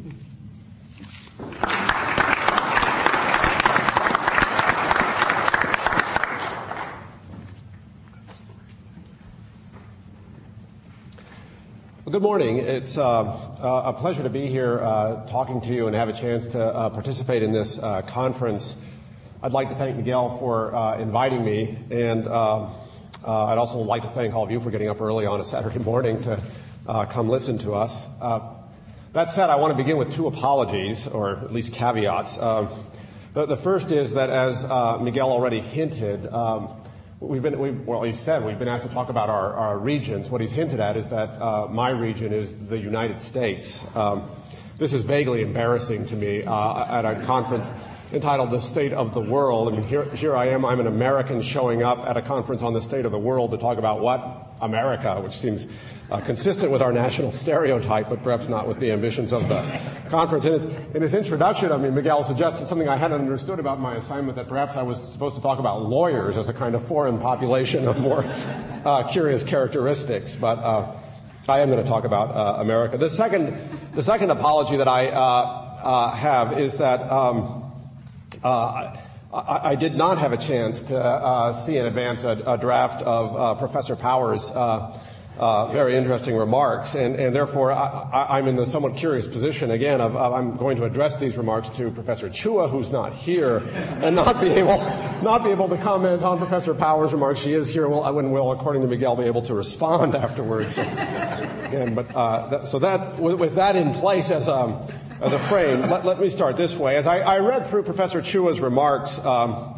I found them very gripping and interesting, and the set of examples very compelling. And so first very persuaded by the thesis, but then I began to worry about it in various ways. So I want to use those worries as the beginning for ruminations that will lead then to a couple of more general points about perhaps the character of the problem that she's discussing that I might put out in a different way.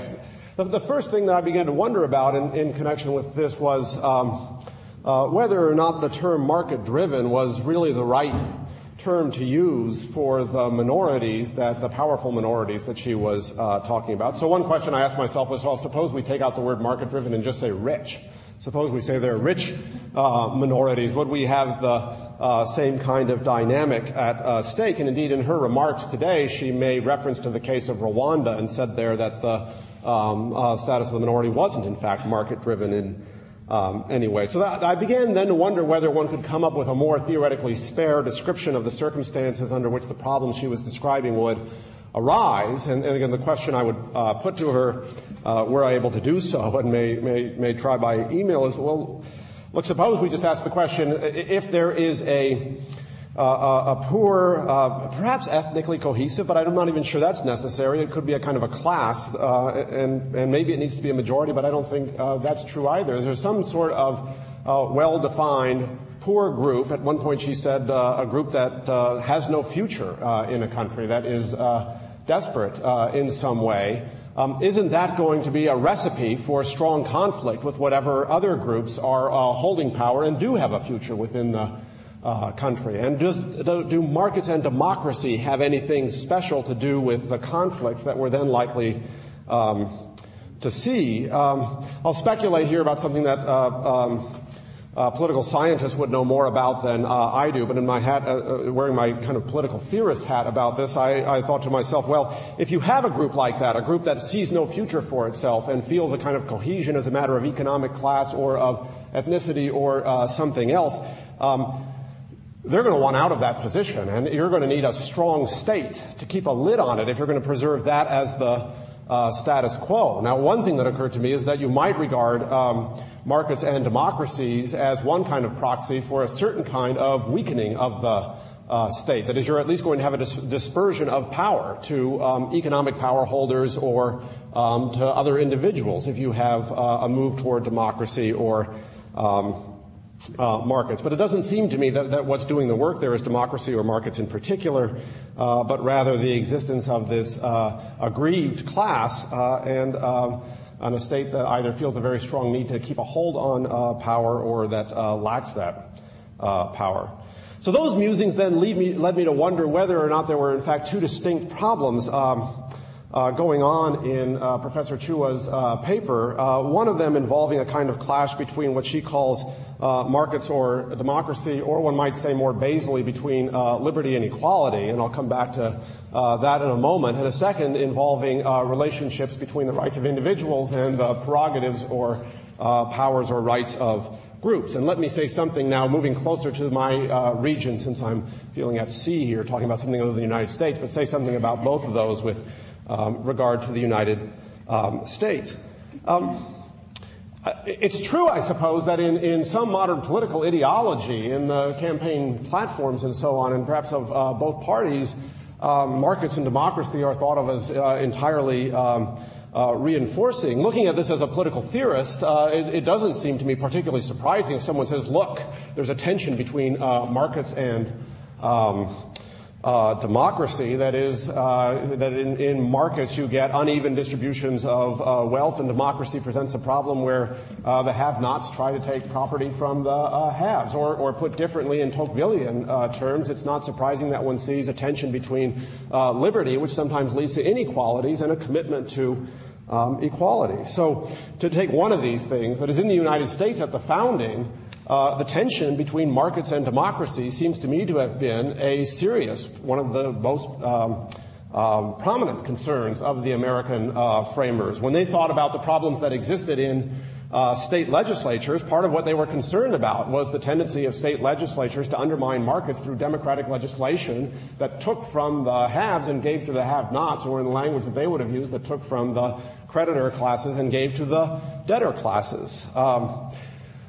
They proposed a particular kind of constitutional solution. They implemented a particular kind of constitutional solution to this. For what it's worth, if it has greater application, I mentioned some of the familiar elements of it. So two of them are from Madison's famous paper in Federalist 10. I think I'm supposed to, in these precincts, mention his class number, James Madison, Princeton class of whatever, but I'll always forget what it is. But in Federalist 10,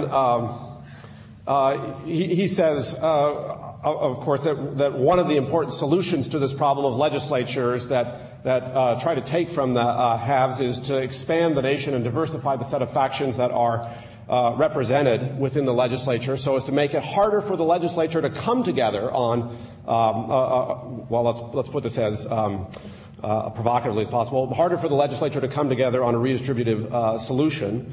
He also said that if you expand the scope of the republic, you'll get more elites in the legislature because they'll be the only people who are known. So in some sense, you might think the property classes will be more represented than they would otherwise be in a more local legislative body. And you might think that would protect the rights of property holders as against the populist masses. The Federalists created an independent judiciary, which was very much about the protection of property rights. And then I think importantly, and to an extent which is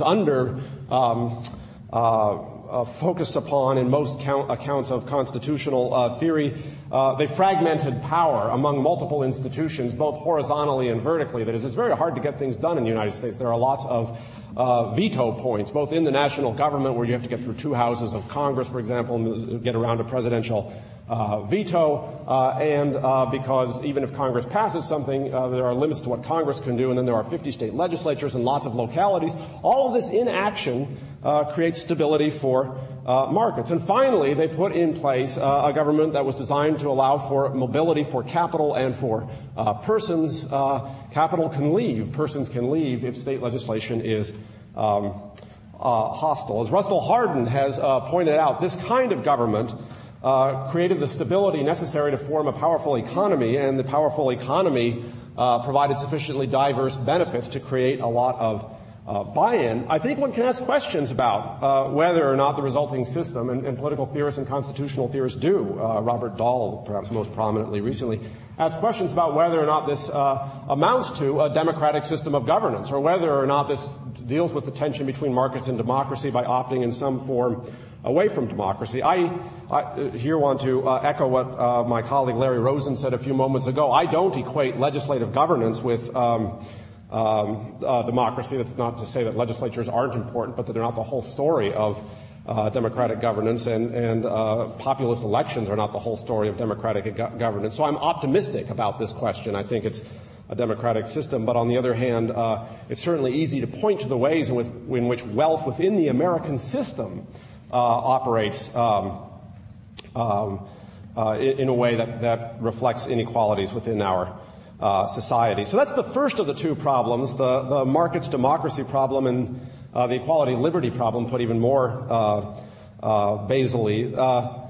The second of the two problems, it seemed to me, that was underlying Professor Chua's paper was a problem about the relation of individual rights and group rights. And I want to say something about that because it seems to me to be central to the framing of this particular panel. And here again, I'll begin with a kind of a Tocquevillian theme. The United States is in some ways an individualist country. We are the country of personal rights and individual rights. On the other hand, we are also a remarkable hive of associational activity. That is, we have groups forming and thriving around us in remarkable sorts of ways. For the most part, it seems to me, and the treatment of Native Americans here is a central counterexample, but for the most part, the strategy of American constitutionalism has been to treat group rights and group power and group prerogatives as derivative from individual rights and individual interests.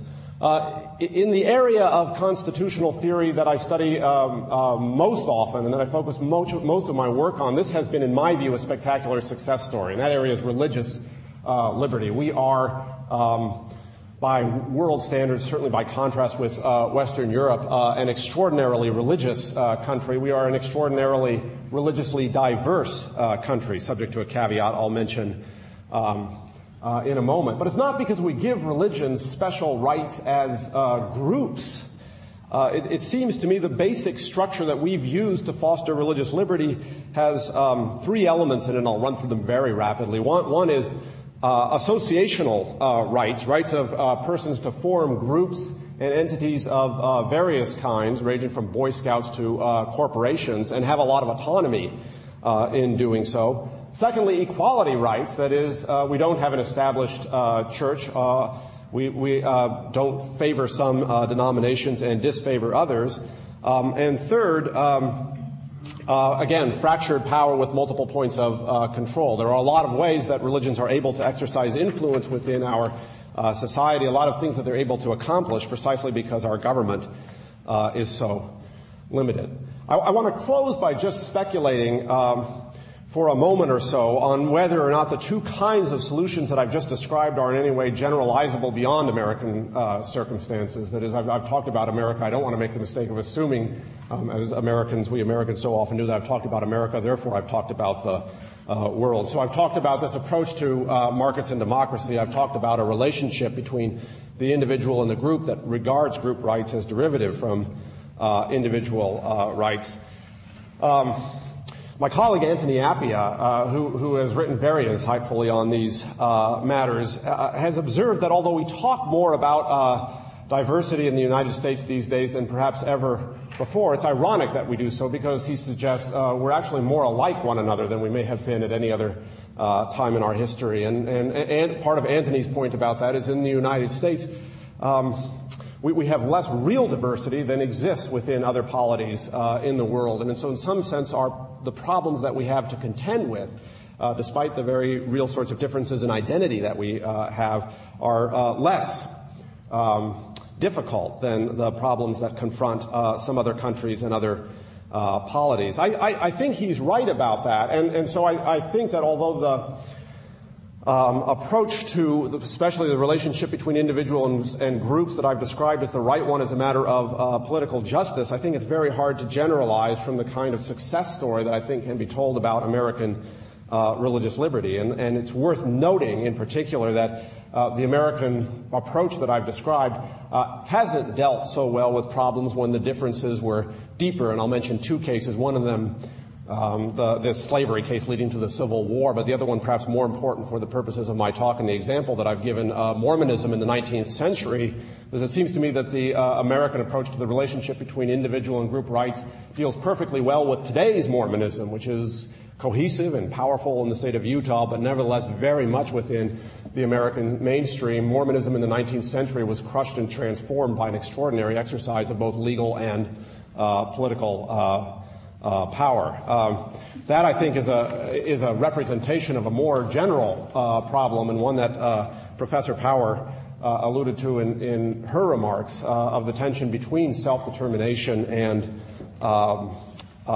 human rights under circumstances where a majority genuinely has a view different from those human rights. I think again, a focus upon the individual and the dignity of the individual is the indispensable beginning point for that inquiry, but there's no getting around the hard questions, which, as Professor Power mentioned, we're forced to confront.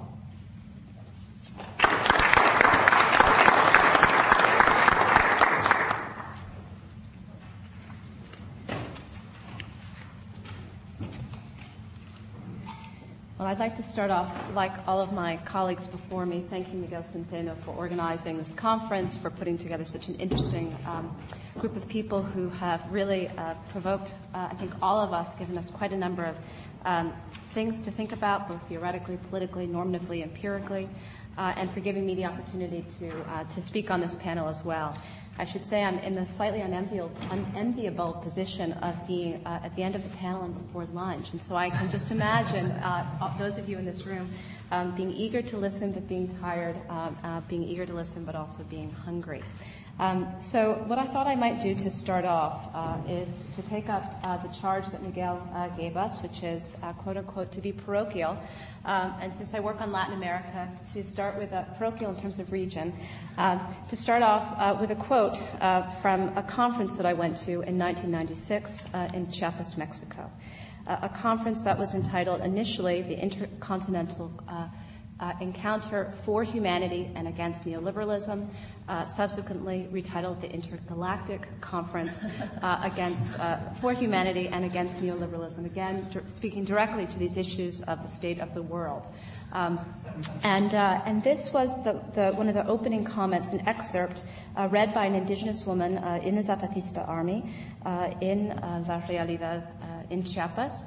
And she said at this opening conference, where there were an incredible number of people from around the world slogging through the mud, very eager for a week of discussion, she started off by saying, "Below in the city and the plantations, we did not exist. Our lives were worth less than the machines and the animals. We were like rocks, like plants along the road. We did not have voices. We did not have faces. We did not have names. We did not have tomorrow. We did not exist."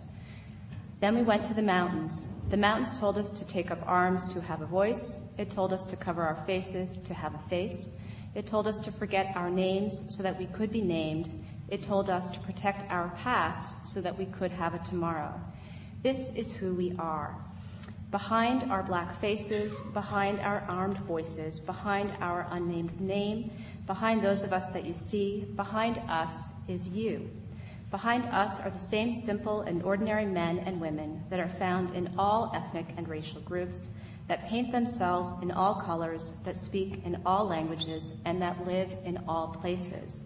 The same forgotten men and women, the same excluded people, the same people who are not tolerated, the same people who are persecuted. We are the same as you. Behind us is you.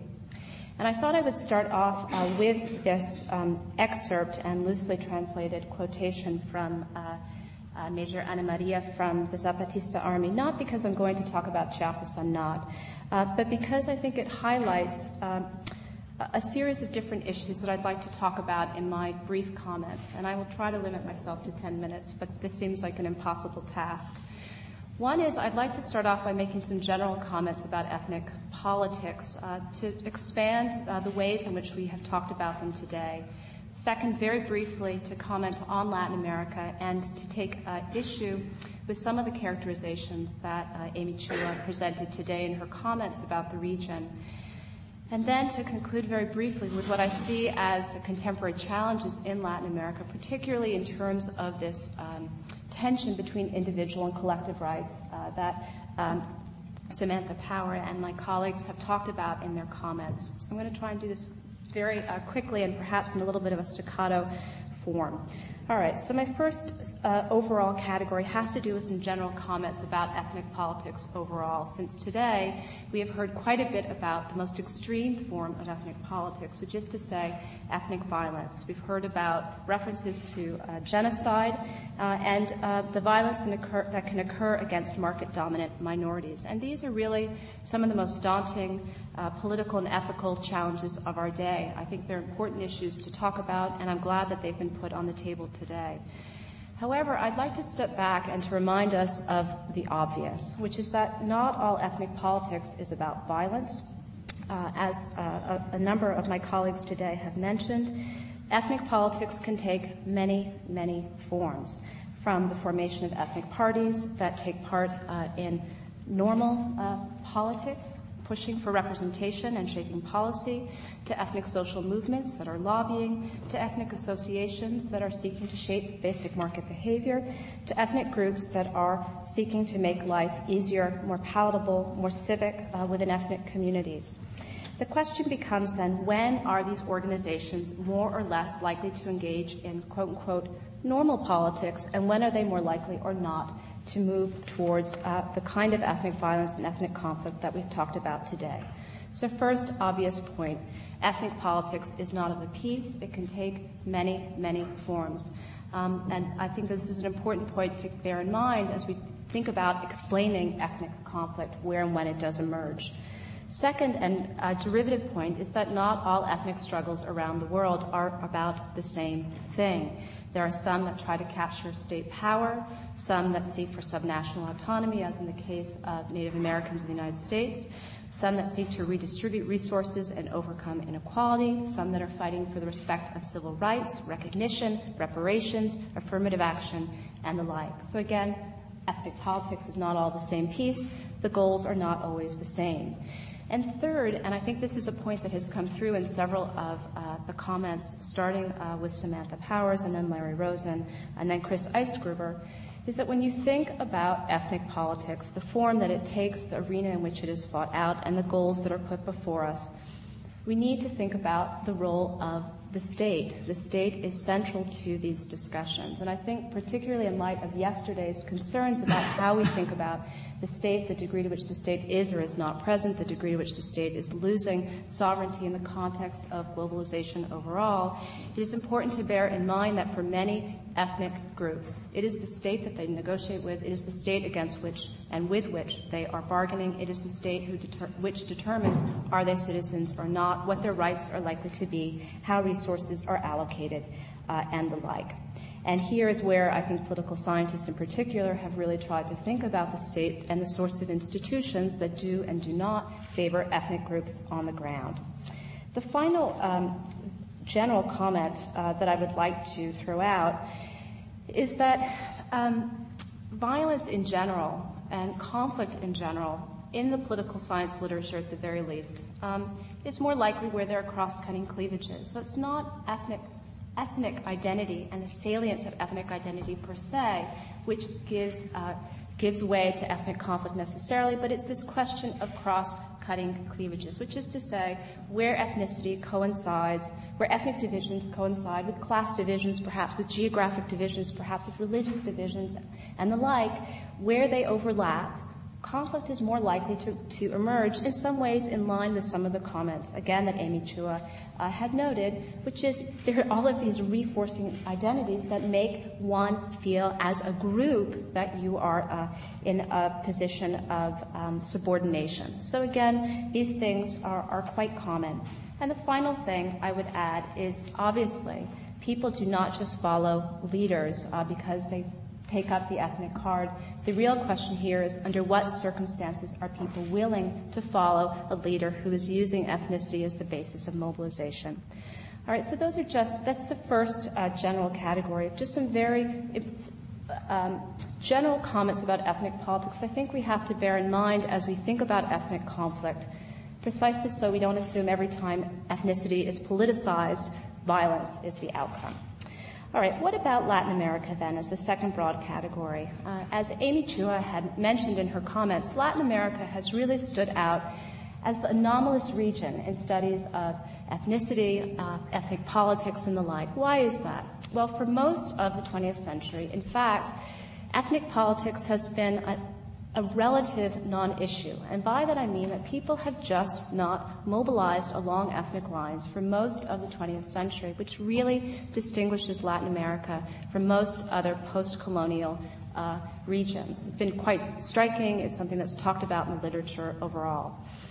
So we find that throughout the 20th century, Latin American states promoted assimilation. There was this idea that if you were indigenous, you could become mestizo, which is a way of saying that there was a sense that you could change ethnic categories electively, that if you decided to become non-indigenous, if you decided to become, quote-unquote, part of the nation, that one could do so.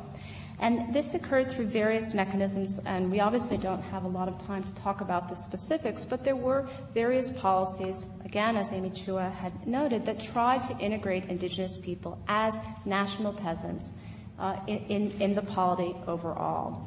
And this was really a quite remarkable period because, at least in terms of discourse, people stopped talking about Indians, and Indians stopped referring to themselves as indigenous people.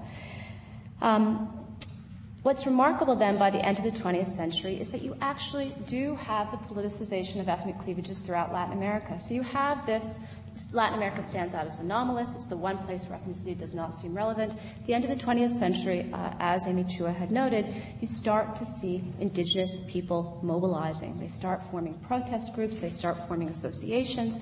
They start demanding inclusion. They start demanding territorial autonomy. They start demanding bicultural education. All of a sudden, ethnic agendas expand, and it becomes part of the national dialogue in a very significant way. Now, why does this occur? And here, if I can as Chris said, it's kind of hard to have a dialogue with someone who's not here. I feel as though I'm putting this is a slightly unfair thing to do, but I presume that from the argument that Amy Chua put forth for us today, that she would explain the politicization of these ethnic cleavages as a response to this twin emergence and development of markets and democracy throughout the region. I think that's a pretty fair thing to say. And I think that in some kind of broad correlational sense, if you were to look at the march of markets and the return of democracy as part of the third wave and the emergence of these movements, in fact, there is a correlation that you find throughout the region. Although I would be loath to say that that is really what is going on. And I would be loath to say that that is what is going on for several reasons. First of all, markets and democracy are not entirely new to Latin America. Markets have been in Latin America for a long time. Some of us have called them the march of capitalism that has led to different kinds of markets, but there's nothing new about markets and capitalism as a category, nor is democracy alien to Latin America, even though the most recent wave has been most significant. So to look at the interaction of markets and democracy as politicizing ethnic cleavages in a region where indigenous people are poor and whites are in control of resources, I think is a dangerous argument and actually not empirically, does not travel over time throughout the region. And I would actually argue that it has to do with challenges to autonomy that have occurred over time. But why do I want to focus on markets and democracy? One, because it's the issue that she brought before us. But secondly, because I want to pursue the very last point that she raised in her comments, which is we need to be very careful to think about what kinds of markets and what kinds of democracy. And this might give us the kind of analytical and political leverage to understand what is new about the contemporary period as opposed to prior periods of market and democratic forces coming together throughout the region.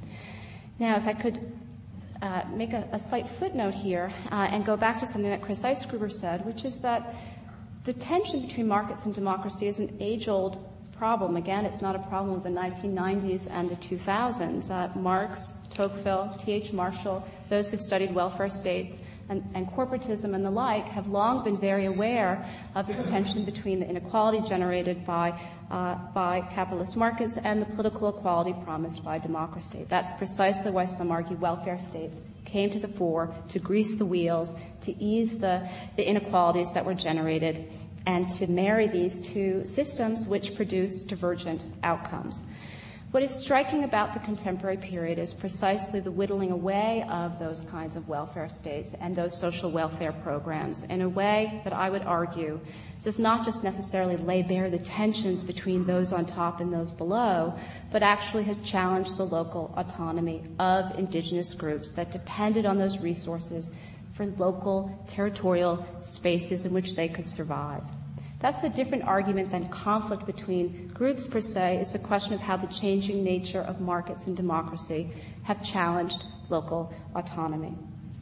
So I would describe this region differently, and on an empirical note, the overthrow of Gonzalo Sanchez de Lozada in Bolivia, quite notable as it is, and led by indigenous groups in particular, was a multi-class, multi-ethnic movement against the president. It was not just a movement against a white capitalist class, and it should be noted that he was president in the 1990s and had a quite successful term without being overthrown.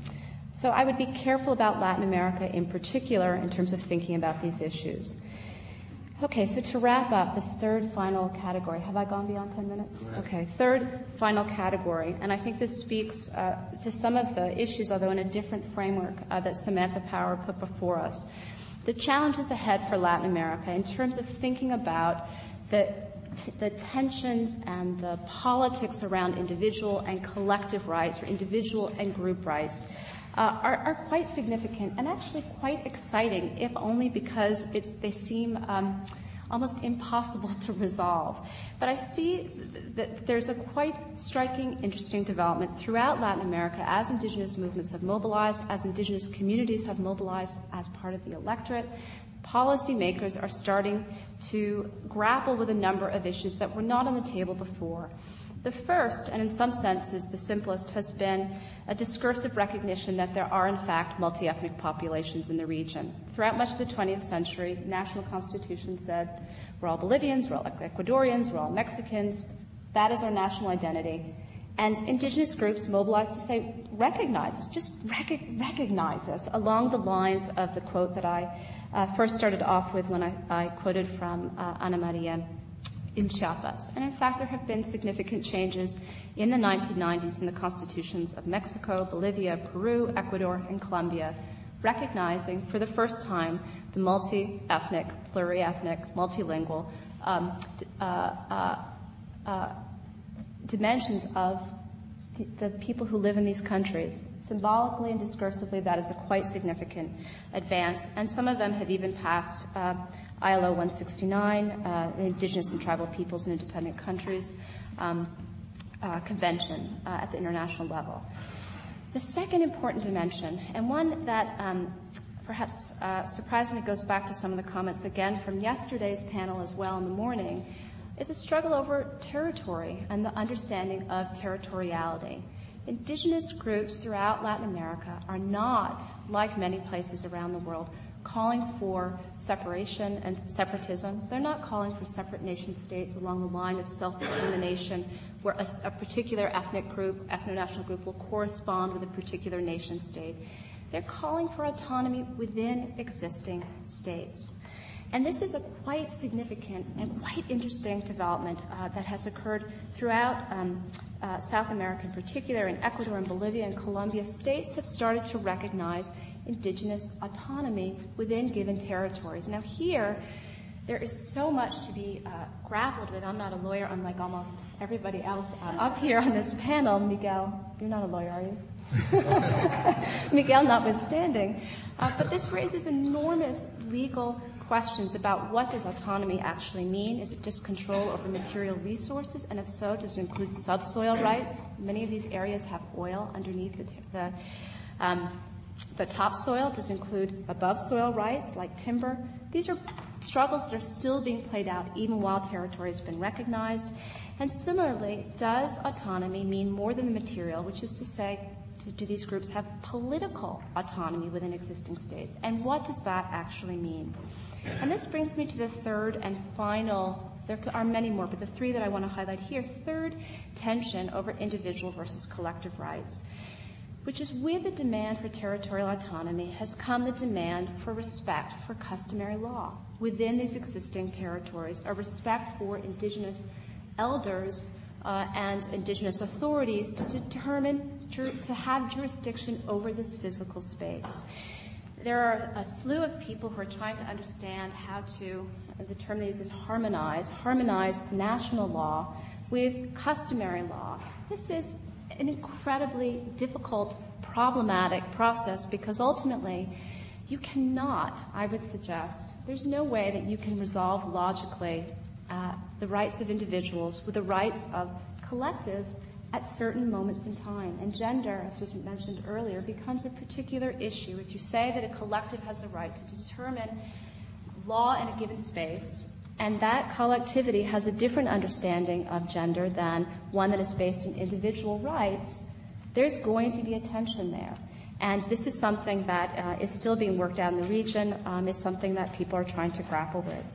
So in short, Latin America is a region that is grappling with if and how one can form what some would call a multicultural democracy. I also have called it a post-liberal democracy, one that would grant individual rights as part of this democratic project, but also merge them with collective ones that seem to be in tension with many of these presumed liberal rights. Latin American states are battling this out right now, and this is one of the contemporary projects, I think, that speaks to the issues that Miguel has raised for us on this panel. So I want to thank you again, and I look forward to the discussion that's going to follow.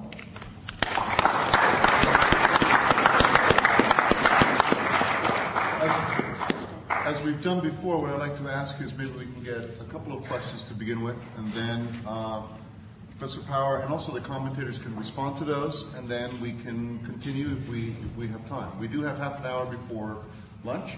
We're going to ask you to speak into these mics. That might seem a little silly because we can all easily hear each other, but this is being webcast, apparently successfully. And without the mics, the people who are listening to it on the web won't be able to hear. So, questions? Yes? Hello, my name is Joyce Malcolm. I'm a historian. I have a comment about Amy Chu's discussion and then one for Samantha Power. Actually, this has been already addressed by Chris Eigruber and Deborah Yasher, but shocking as it is, a minority has almost always controlled the majority in most states, and it would be very hard, going back even 500 years in history, to find some state where there was much more egalitarian control of the economy or of the politics of it. Historians have studied why these things change, and one of the reasons sometimes given is that when people's expectations are, majority group's expectations are provoked and they think that things are going to get better, that's when they're more likely to rebel than when for centuries the French peasantry remains downtrodden and hopeless. There are also issues like control of the military, which I believe that Lawrence Rosen mentioned. If you're going to be a minority in charge, you better have the military on your side, which I think is important. So I don't believe that that small group controlling things has much to do with capitalism or the global economy or even this push for democracy. And then a comment for Samantha Powers. This is on your comment about the United States intervening in other countries and then pulling out and losing interest. And I think that that's fairly true. I mean, I think that our, perhaps, media keep moving us to the next issue and the next crisis, and we don't know what's happening in Kosovo any longer. It's very hard to find out. But I think that also the world is very impatient and won't let us stay. I was in Australia a month after September 11th, and on virtually every telephone pole was a poster, and this goes to your comment about the left, claiming that we should leave Afghanistan alone. The picture on the poster was of women wearing burqas, and presumably the notion was that bad as things were under the Taliban, where a woman who wanted education had her feet chopped off, somehow we were going to make it worse if we intervened. As far as Iraq goes, from talks that I've heard in security circles, I think the government's real intention was to stay and to treat Iraq like Japan and Germany after World War II. And through private conversations with nations in the area, what they wanted us to do, but didn't say publicly, was to stay so things would remain stable and Iraq would not disintegrate. However, once there, everybody wants us to leave immediately. So if we do try and stay until there's a stable government, we no longer have the world opinion on our side. Everyone is, in a great hurry for us to leave, and we're unable to help stabilize the situation in the way we might like. Thank you. Any others for this first round? Yes. My name is Bruno Bozzacchi. I'm a physicist, so again, I'm not an expert, but some comment. We have the concept of democracy and market, and they can be a relatively good concept. However, Amichua say at the end, it depends what kind of market, what kind of democracy. And we have historical realization that might not be as good as the idea of democracy and the idea of market. And as we have historically realized now, they are controlled by a minority that, as was said, does not care at all. The large majority of people have no future. That is there. Democracy, for example, fine, you are free to go and vote, but the way in which you vote is controlled by the media, which are in the hand of a minority. The people we elect vote at the end as the lobbyists suggest, and they are also controlled by minority. And as for market, one thing is the real market with a human dimension. So the price of coffee, for example, should be decided in the street of Mombasa, in the market of Mombasa. Instead, it's decided in London by people that don't even know what a plant of coffee is.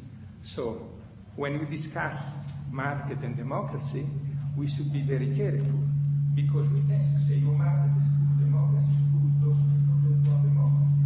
But people would have very good reason not to accept democracy in the form which is offered to them now. Yes, Erica?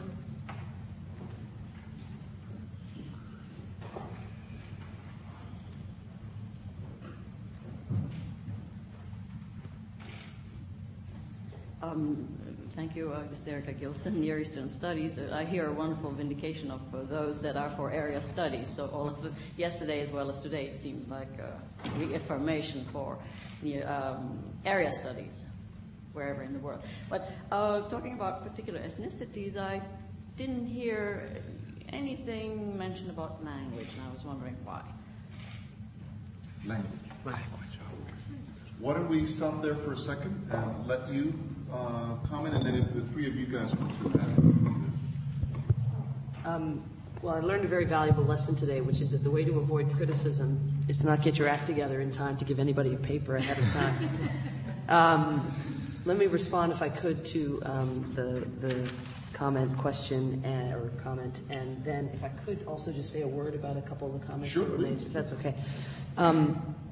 First, on this issue of follow-through and attention span, I wholeheartedly, as a former journalist or sometime journalist, I agree with you that the journalists do leave after the bombs have fallen.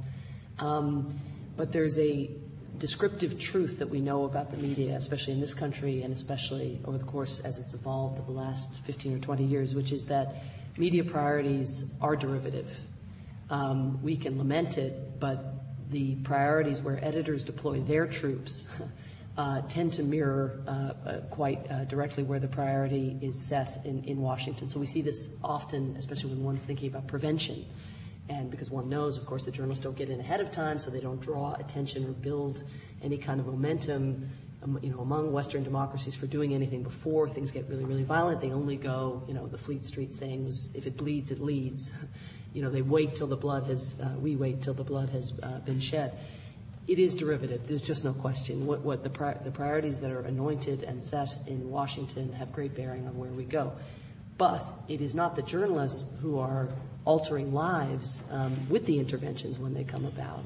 So I think, one of the things that can happen is that, for instance, if the claim was that the Congress, for instance, loses its appetite for funding nation-building efforts, there are all kinds of things that a willing and eager executive can do to regenerate interest in a place that the media has moved on from, such as sending high-level officials into a country, so the media posse will follow, sending high-level, members of the cabinet or whatever in with congressional delegations. In other words, the fact that the media does pay more attention to bad things than good things or hard things and chronic things, I don't think absolves at all the executive branch or whatever administration we're talking about, or the so-called international community in the form of UN contributors from the follow-through, because they are the ones who have torn up the envelope of the world in the lives of these people. And I think even if you take Afghanistan, the fact, which I just learned recently, that the European Union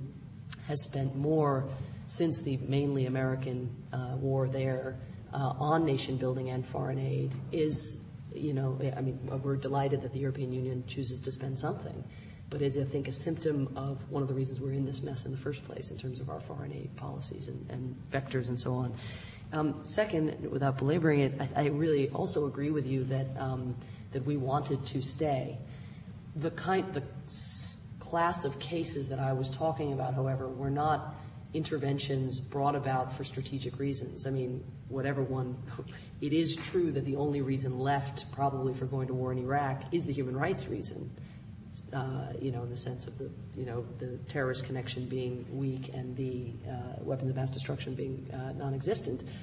So it turns out that will end up being a humanitarian intervention or nothing, as it were. But the reality is the class of cases that I'm talking about in terms of follow-through are not those where economic resources are at stake, where strategic interests and security interests are seen to be at stake. There, of course, when we want something, we stay and we do it. What I'm talking about is when we kind of back in, which is what we tend to do when it's merely, the welfare of the citizens in these countries at stake.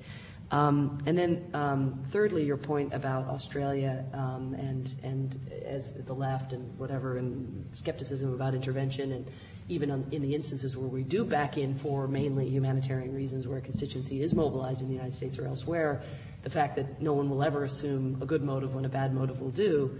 Again, I strongly agree with you, but it turns out, I think, that the answer is not. The answer actually is to ask that question about why that suspicion exists, and really to think more carefully about the cost of what I've come to call the a la carteism, certainly of American foreign policy, but of every state's foreign policy. That is, this belief that you can kind of go in for the right reasons, or try to do the right thing in the moment, but that, like, for instance, if in going into Iraq, you want to, make the case that overthrowing such a monster, genocidal dictator, et cetera, is the argument you're going to make. You do have to acknowledge why you're backing repressive regimes, not necessarily who've committed similar human rights abuses, but where, tyranny is at work. That is, you can do something to strengthen your case for staying if you actually shore up some of the perceptions, I think, of inconsistencies. Now, this is obviously structural and isn't going to happen anytime soon, but it's not an accident that people are suspicious, is my point. And I think, again, transparency is important. Just two brief comments in relation to what I heard after my presentation. And I think, really interestingly, a link between your comments about Islam and about culture and custom and the local, coinciding with Chris's comments about the sort of virtue of the American stymied constitutional system, that is the notion of checks and vertical checks in terms of civil society and local and state, and then horizontal checks in terms of independent judiciaries and upper houses and lower houses and so on. What's really interesting, and I would love to hear more actually about the extent to which you feel that rather than thinking about as you suggested, reconciling seeming incompatibles, that the answer is actually Madisonian, that it is that you will have competing ambitions and competing versions of how Islam, let's say, should be interpreted in a different place, or how women should be integrated, and such that actually in the interest of, absorbing those competing ambitions, factions, to get back to the Federalist Papers, that rather than any deference to universal norms is actually going to be the way that not the universal necessarily, but that a lowest common denominator, non-particularist, not entirely parochial version will be all you can be left with. Now, the alternative to that, of course, is violence, which is where people fight for their custom and their local. But it did strike me as actually being quite similar to one of the forms of the checks that we have in our system. And then, I guess, second, and this gets to maybe Amy's, or actually more the point that Deborah made about it's not the market that is inherently takes these forms, but it's the form of the market that we have been imposing or that people have been choosing. It does strike me again, in line with Chris's comments, that the founders were so ingenious in thinking, in acknowledging that we can't trust ourselves, in having a very pessimistic view of human nature, a very realistic one probably, about how we would grab for ourselves and the danger of the tyranny of the majority and the need to have checks. And yet, perhaps because of the peculiar circumstance of the moment, or a very sui generis set of historical facts, they were not thinking about that same self-interest and that same, sort of amoral at best human being in government with regard to foreign policy. So we don't have a Bill of Rights checking our behavior abroad. In fact, the very sort of short-termism, self-interest over values, all the things they knew would be at work domestically, all we have are international human rights instruments. So to Deborah's point, as it happens, there is an ability now to demand of other countries things that simply advance, our version of what we need for ourselves, without embedding actually consideration of the very principles we know we need to hold us back, not just for the sake of morality or values or liberalism, but in the long-term interest actually of all of us. And then third and final point back to you, your point about engagement is just it's such a powerful, instance of the way the state is an anthropomorphized, version of individuals, and the way that in the Middle East there could have been this sense of affront and abandonment in a way, giving rise to anarchy. It was such a powerful image. And I guess what I wonder is if the alternative to abandonment and disengagement is engagement, how we reconcile that with just sort of the following seeming paradoxical kind of set of qualities to the international order, or specifically to the international order, or to America's relationship with other countries. And those paradoxical qualities are, I think, right now, that actually if you go to Washington, there's two new kind of murmurings of recognition. One is, you're right, we shouldn't have disengaged, that was crazy. We looked at the Middle East and we said, Bush is quite simple actually, and guileless in his way at times. He says, well, remind me why we would associate ourselves with that disastrous peace process that never pays any dividends. What's in it for us? Well, we're out of there. Okay, well, obviously, back to the boomerang point, I think that you made, that it comes back to haunt you, and that in fact you are engaged even if you don't want to be, and therefore you're going to be implicated even if you're in certain instances not. Never mind the fact that we're not neutral in the region in the first place, so that creates a form of involvement even without doing anything in the moment. So there's that recognition. Then there's the Age of Liberty recognition. That is, in that speech, the most radical acknowledgement of the past mistake of compartmentalizing American interests and American values, stating outright that, for too long, for 60 years, we've believed that effectively repressive states could be reliable allies and partners and advancers of American self-interest. And lo and behold, we now understand that that can't be so. We have to begin to have a conversation. So first of all, I think it was rare was to acknowledge any past mistake ever, which is something U.S. leaders hardly ever do, not just people like Bush. But two, to sort of say, we've got it, they have to go together. Like, we will not be safe in the long term unless we see liberalization, democratization, and so on. So on the one hand, you have this, like these epiphanies that are kind of interesting. On the other hand, you have the fact that the United States is seen as an imperialist, an occupier, a liar now, or perhaps always, and thus America's legitimacy to speak out on behalf of engagement and liberalism has been gravely undermined, not just by this administration, but by a sequence such that you get reformers, at least in my experience, you know much more about the region, but saying, again, thanks but no thanks. Saud Ibrahim's wife coming here and saying, yes, my husband is in prison. Yes, he's a great reformer.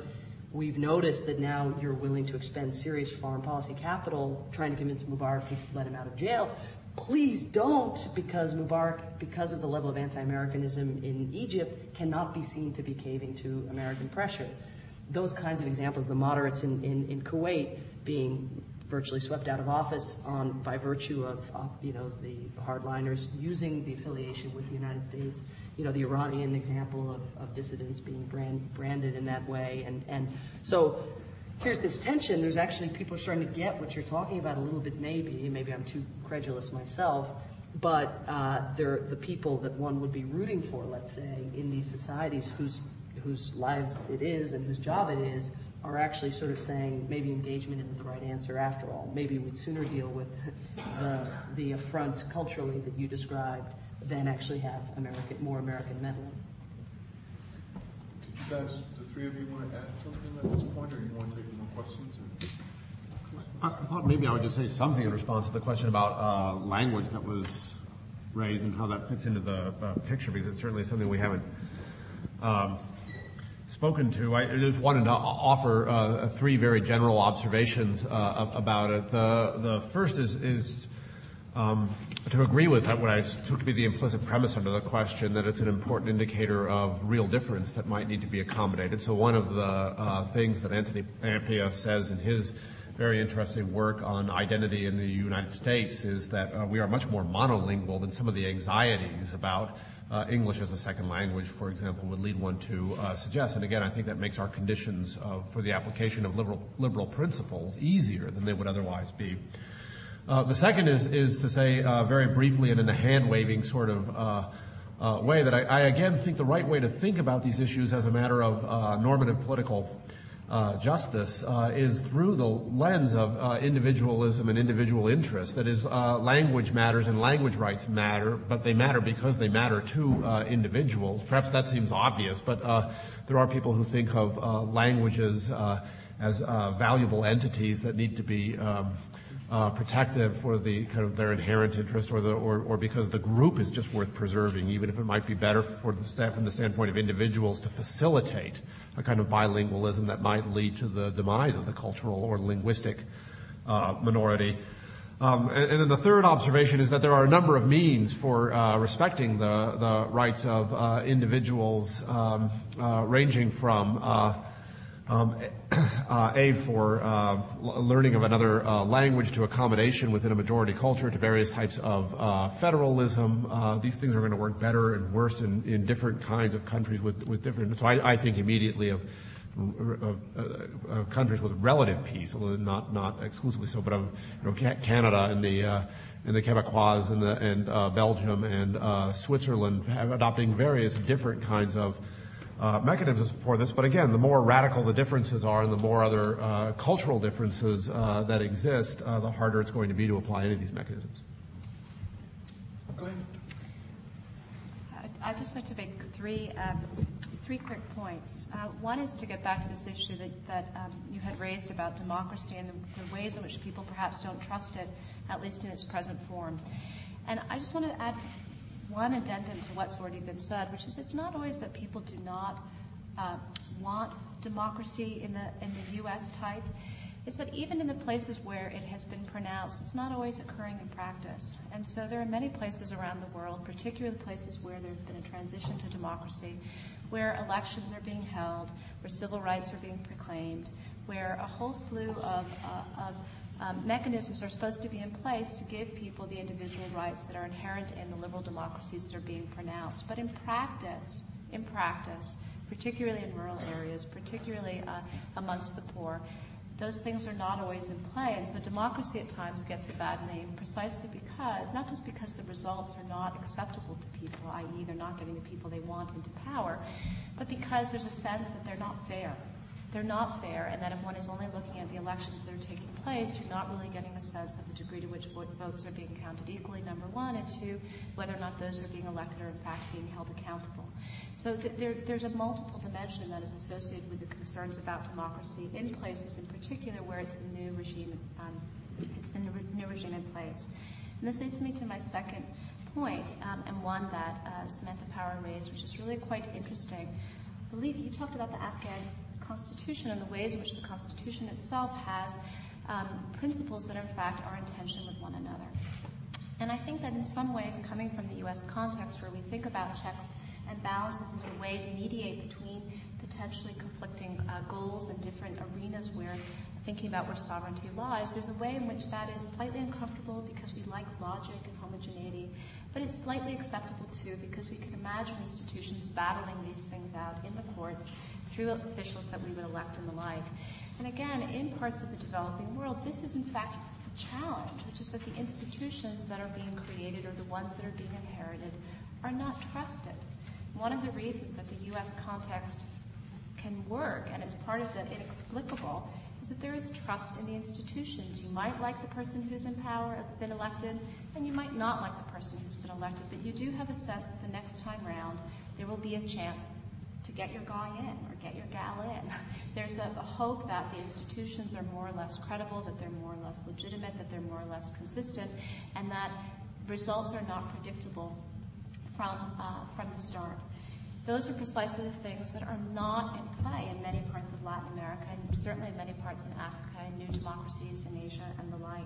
This sense that you can trust the institutions that have been constructed as part of the democracy and the state that's supposed to support it. And precisely when we're talking about individual and collective rights being in tension with one another, this becomes magnified in quite significant ways if you think those institutions are dominated by, quote unquote, the other group. And the last point that I wanted to highlight is, again, this building off of a point that Samantha had noted about the ways in which U.S. foreign policy is oftentimes perceived by those who are supposed to be the recipients of the goodwill or not goodwill of that policy in place. And if I could, I'd like to give an example from Guatemala that's a slightly different context. I was living in Guatemala in the late 1980s, the height of the Cold War, concerns about the Sandinistas in Nicaragua. And I remember at the time I was reading the paper and there was an op-ed that said the United States is going to intervene in Nicaragua. And it was written by a very conservative politician in Guatemala. And I would have thought he would have supported this because he was clearly anti-left, anti-communist, anti-Sandinista, pro-U.S. policies in so many different ways. And this was quite perplexing to me, why someone who presumably shared the same goals as the United States vis-a-vis the Sandinista regime would in fact oppose U.S. intervention. I couldn't get my mind right. It was one of those moments where I felt quite naive that I had not...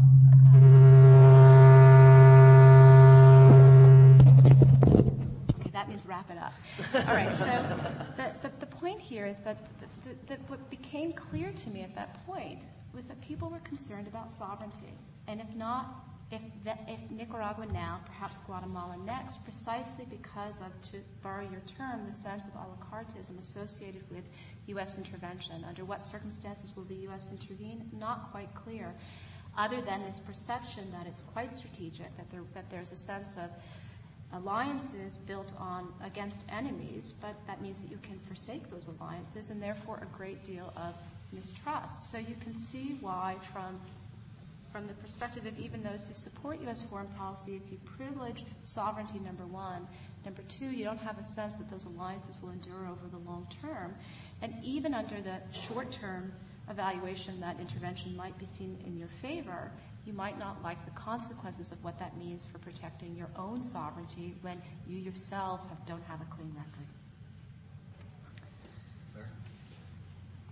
Samantha, whenever I think, and I don't as often as I possibly can, of George Bush's Age of Liberty speech, I'm reminded of the time someone asked Gandhi what he thought of Christianity. He said he thought it was a marvelous idea. Somebody should try it sometime. I think apropos a number of the comments that were made, apropos of my comments, some very basic groundwork needs to be done by us scholarly types. For example, we tend to talk about, at least in the Middle East, I'll stick there for a moment, about these as states. And anything less sounds denigratory. Anthropologists sometimes have trouble getting permission to work in these places because they think we only work with people who are savage, brutish, nasty, dirty, and short. No, we actually work in more complex situations. But one could talk about a number of these, not just as sort of, tribes with flags. I don't think it's quite that simple. But as really not quite states in the same way other kinds of states are states. They are a little bit more like paramount chieftainships, with kind of tribal ethos. Tribal ethos doesn't mean the same as tribal, any more than Protestant ethic means like Protestant. It means, and it's really important, that each unit is a moral equivalent of every other unit, that there are all sorts of mechanisms for leveling devices. It means that there are all sorts of ways in which, through ritual reversals, things are cut back down to a common level. It means that when you get right after the Iraq War, this kind of fitna, this kind of chaos, which also means allure, the opportunity to sweep the board and start the game all over again, you have to look at how the game of ingratiation is starting to be played again. Then maybe, and it's not just semantic, when one says that minorities are almost always in control of states, that's less the case in the Middle East, maybe because they're not states in quite that sense. They're a little bit more like paramount chieftainships, and one has to understand the nature of that kind of political structure and what globalization does to it. And sure, there are plenty of good reasons why people shouldn't accept democracy in the form in which we offer it, but it may also be conceptualized in a somewhat different sort of way when it is taken in locally. And in that respect, I think there are many features of Western democracy as limitation on government and of consensus decision-making in other forms that are actually quite consonant with some of the institutions in the Arab world. Language certainly does matter, apropos the earlier comment. One of the things that's very characteristic about the Arab world, as you know only too well, is what linguists call a kind of code switching. People move back and forth between different languages and style of languages with enormous rapidity and great fluidity. And that's rather similar to the way they move in the social and cultural world. Very often in the Middle East, what looks like a revolution is really a rebellion. It's a desire to get into the system, not to change the system. They go off, they scream, they take over some place, and what do they want? They want one of their people as a minister in the government. Okay, they want to be able to play the game too, because being involved in the game, as opposed to turning your back on the game, is all critical. In, again, the Middle East, a lot of the individual's legitimacy depends on the acknowledgement of him by his enemy.